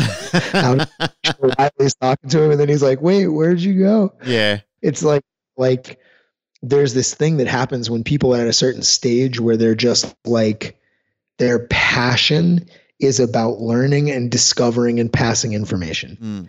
And then at some point, somewhere, that dies and it either becomes a job or they just go like, I'm set. Like I know and I'm set and I'm done. You know what I mean? Yeah. And like, I think both of the things to me are like, I don't ever want to feel like I am good. Not that I'm not good. I mean, like I'm good at jiu-jitsu, but I have the same thing. Like I want to know, I want to learn. I'm always working on my curriculum. I'm always working on my techniques. I'm always working on, like, I came up with a new way to teach the most basic pass that you can imagine. I came up with a new way to teach it tonight. Just like, because I'm still into the idea of coming up with new ways to teach. Like one of my black belts that owns his own gym was visiting tonight and was like, holy shit, when did you start teaching it like this? I'm like, I just did it for the first time just now. Yeah, that's and he's awesome. like, what the fuck? Yeah. Grabbing his notebook and like writing it. He's like, dude, I'm doing this tomorrow in class. I'm like, yes, this is awesome. Like, but I'm like a kid figuring out a new BMX trick or something. Like I remember what it was like to be a kid riding a BMX bike. Yeah. And you're just pumped. Can I do a second spin? Can I do another thing? How many blocks can I add to the jump? You know, you're just like, you're always trying to figure out some new bullshit. It's like, that's what jiu-jitsu feels like. That's what dog training feels like. It still feels like trying to figure out the new trick on the bike. Yep. You know what I mean? It still feels like some kid trying to figure out a new magic trick or something. Like that's what it feels like to me. And I feel like that's where invention comes from. Like when I watch Ivan work, dude, Ivan looks like I don't give a fuck how old he is and how long he's been in the game. He looks like a 10-year-old boy when he plays with dogs. Yep. Like he fucking loses himself and you can see him like excited, like a kid that does a new skateboard trick. Like every time he works a dog, he's thinking and he's in that zone of like a kid coming up with skateboard tricks or something. Like he's like pumped about the art and science. It's not like it's not dry. You know what I mean? Like he's still pumped about it. It looks like what people look like when they're 1 year in the industry, how they're excited about training. But then at year 8, they're like salty old hats and they haven't grown and they haven't added anything new to their game and they've lost it. Like it's become that like time to make the fucking donuts. Yep. You know what I mean? And I think the really, really good people don't lose their passion. Yeah. I think if you can think about maintaining your passion, then I think it'll work better. You know what I mean? Like I think that's the best advice I could give to anybody is don't lose your passion about it. Like don't let the mundane, don't let the line I say to people sometimes is don't let the mud break your heart and search for the gold. Yep. You know what I mean? Because that's what happens. People are like, at first you're excited. Ooh, I'm going to find some gold. And you sift through a bunch of buckets of mud. So you're pumped about each because it might be some gold in that shit. You know what I mean? And then after a while, you're like, fuck, this much gold for every 25 buckets. This is bullshit. And then after a while, you're just like, fuck it. I don't even need this anymore. This is bullshit. You know what I mean? Like, I'm not doing another 20 buckets. I've had enough of this bullshit. Exactly. And it's like the mud broke your heart, you know? Yeah. Like, I think if you can remember what it feels, I think if you can remember what it feels like to be on that 10th bucket and being like, fuck, this might be the one. But what's that shit you guys say? Like, the struggle can't outweigh the hope. Yeah, know? the struggle can't outweigh the hope. Yep. Yeah, you gotta find ways to keep your passion. Yeah, absolutely. But that's in anything, man. That's in your diet, that's in your marriage, that's in your hobby, that's in your job. Like that is the key to life, I think, is to like find a way to keep your passion alive. Yeah, damn straight. Hey, Jay, thank you so much. Sage advice as always. Really appreciate you joining us again on episode 100 and looking forward to much more conversations. Congratulations on the 100th episode and congratulations on the show. Like I was telling you before we started recording, I feel like the Canine Paradigm is kind of the dog training podcast. I think like it's the best one out there for sure. I think that it is, I think for a long time, the show that Chad and I had, the Dog Training Conversations, I think in the beginning of the podcast space, I think it was kind of the go-to dog training conversational style podcast, you know what I mean? And since we've stopped doing it, I think you guys have flourished. I think you guys have found your groove and found your tribe, you know what I mean? And like man, you guys have hit your stride and like the show's really turned into kind of the best thing out there, I think, you know what I mean? Like I feel like it's the best show of this genre that's on the air right now, I think, you know? Mate, I really appreciate that. I mean, coming from you who, like you said, you and Chad ran a very successful podcast for years, and because of you kind of shaped our show into becoming what it is. I spoke to Pat about that the other day. Like I sort of picked this up from Josh Moran and Dave Putman from Philosophy's a Madman. That was the inspiration, but I think they were inspired through you guys, which like it's like that 6 degrees of separation. So I really appreciate it, mate. It's really nice to hear. And the great thing about it is we're doing it because we enjoy it, and we never thought that two bullfeds from Australia would ever really get the following and the interest around the world that it's been attracting. But I think that's a collaboration of being able to spend time with people like you and other guests that have gratefully been able to get them on the show and being able to hear their advice and what they do and what's important to them in training and, their backstories and so forth. So hopefully we can still provide that content that people like hearing, they're interested in, and keep it funny and keep it relevant. Man, I look forward to it every week. Every time you guys are a little bit slow, I get all bent out of shape, and then I remember what it was. I remember what it was like to get those emails. Like, where's it at? Like, settle down, man. Yeah, it happens. But yeah, to it every week, man. I think you guys have a great show, and I wish you the best. And we'll see you at episode 200. Thanks, buddy. So, very much appreciated. Right on, man. I'll talk to you guys later. Will do. Well, if you've made it this far, you've made it to the end of the 100th episode of the Canine Paradigm, and what a journey it's been. And we'd like to thank all of you, every single one of you who have rated, shared, subscribed, and liked our show. Thank you so much, everybody. We really mean it. And for those of you who have supported us through Patreon, I can't thank you enough because it's made such a huge difference to the product that we're trying to produce, the show quality, everything. If you would like to continue to do that, we would appreciate it. That's the way people can help us on this show. If you want to help us out, you can encourage people to join Patreon. You can donate to the Canine Paradigm through Patreon, or you can wear some of our merch through Teespring. You can find each one of those locations by searching the Canine Paradigm on Patreon or Teespring, or you can find links on our website or the Canine Paradigm discussion group. Once again, guys, Pat and I thank you from the bottom of our heart. We couldn't have got this far without you and the amazing guests who agreed to come on our show and be interviewed. Can't thank you enough either. We're looking forward to making as many more shows as you want to listen to. But once again, thank you so much. Looking forward to much, much more. Here comes the music.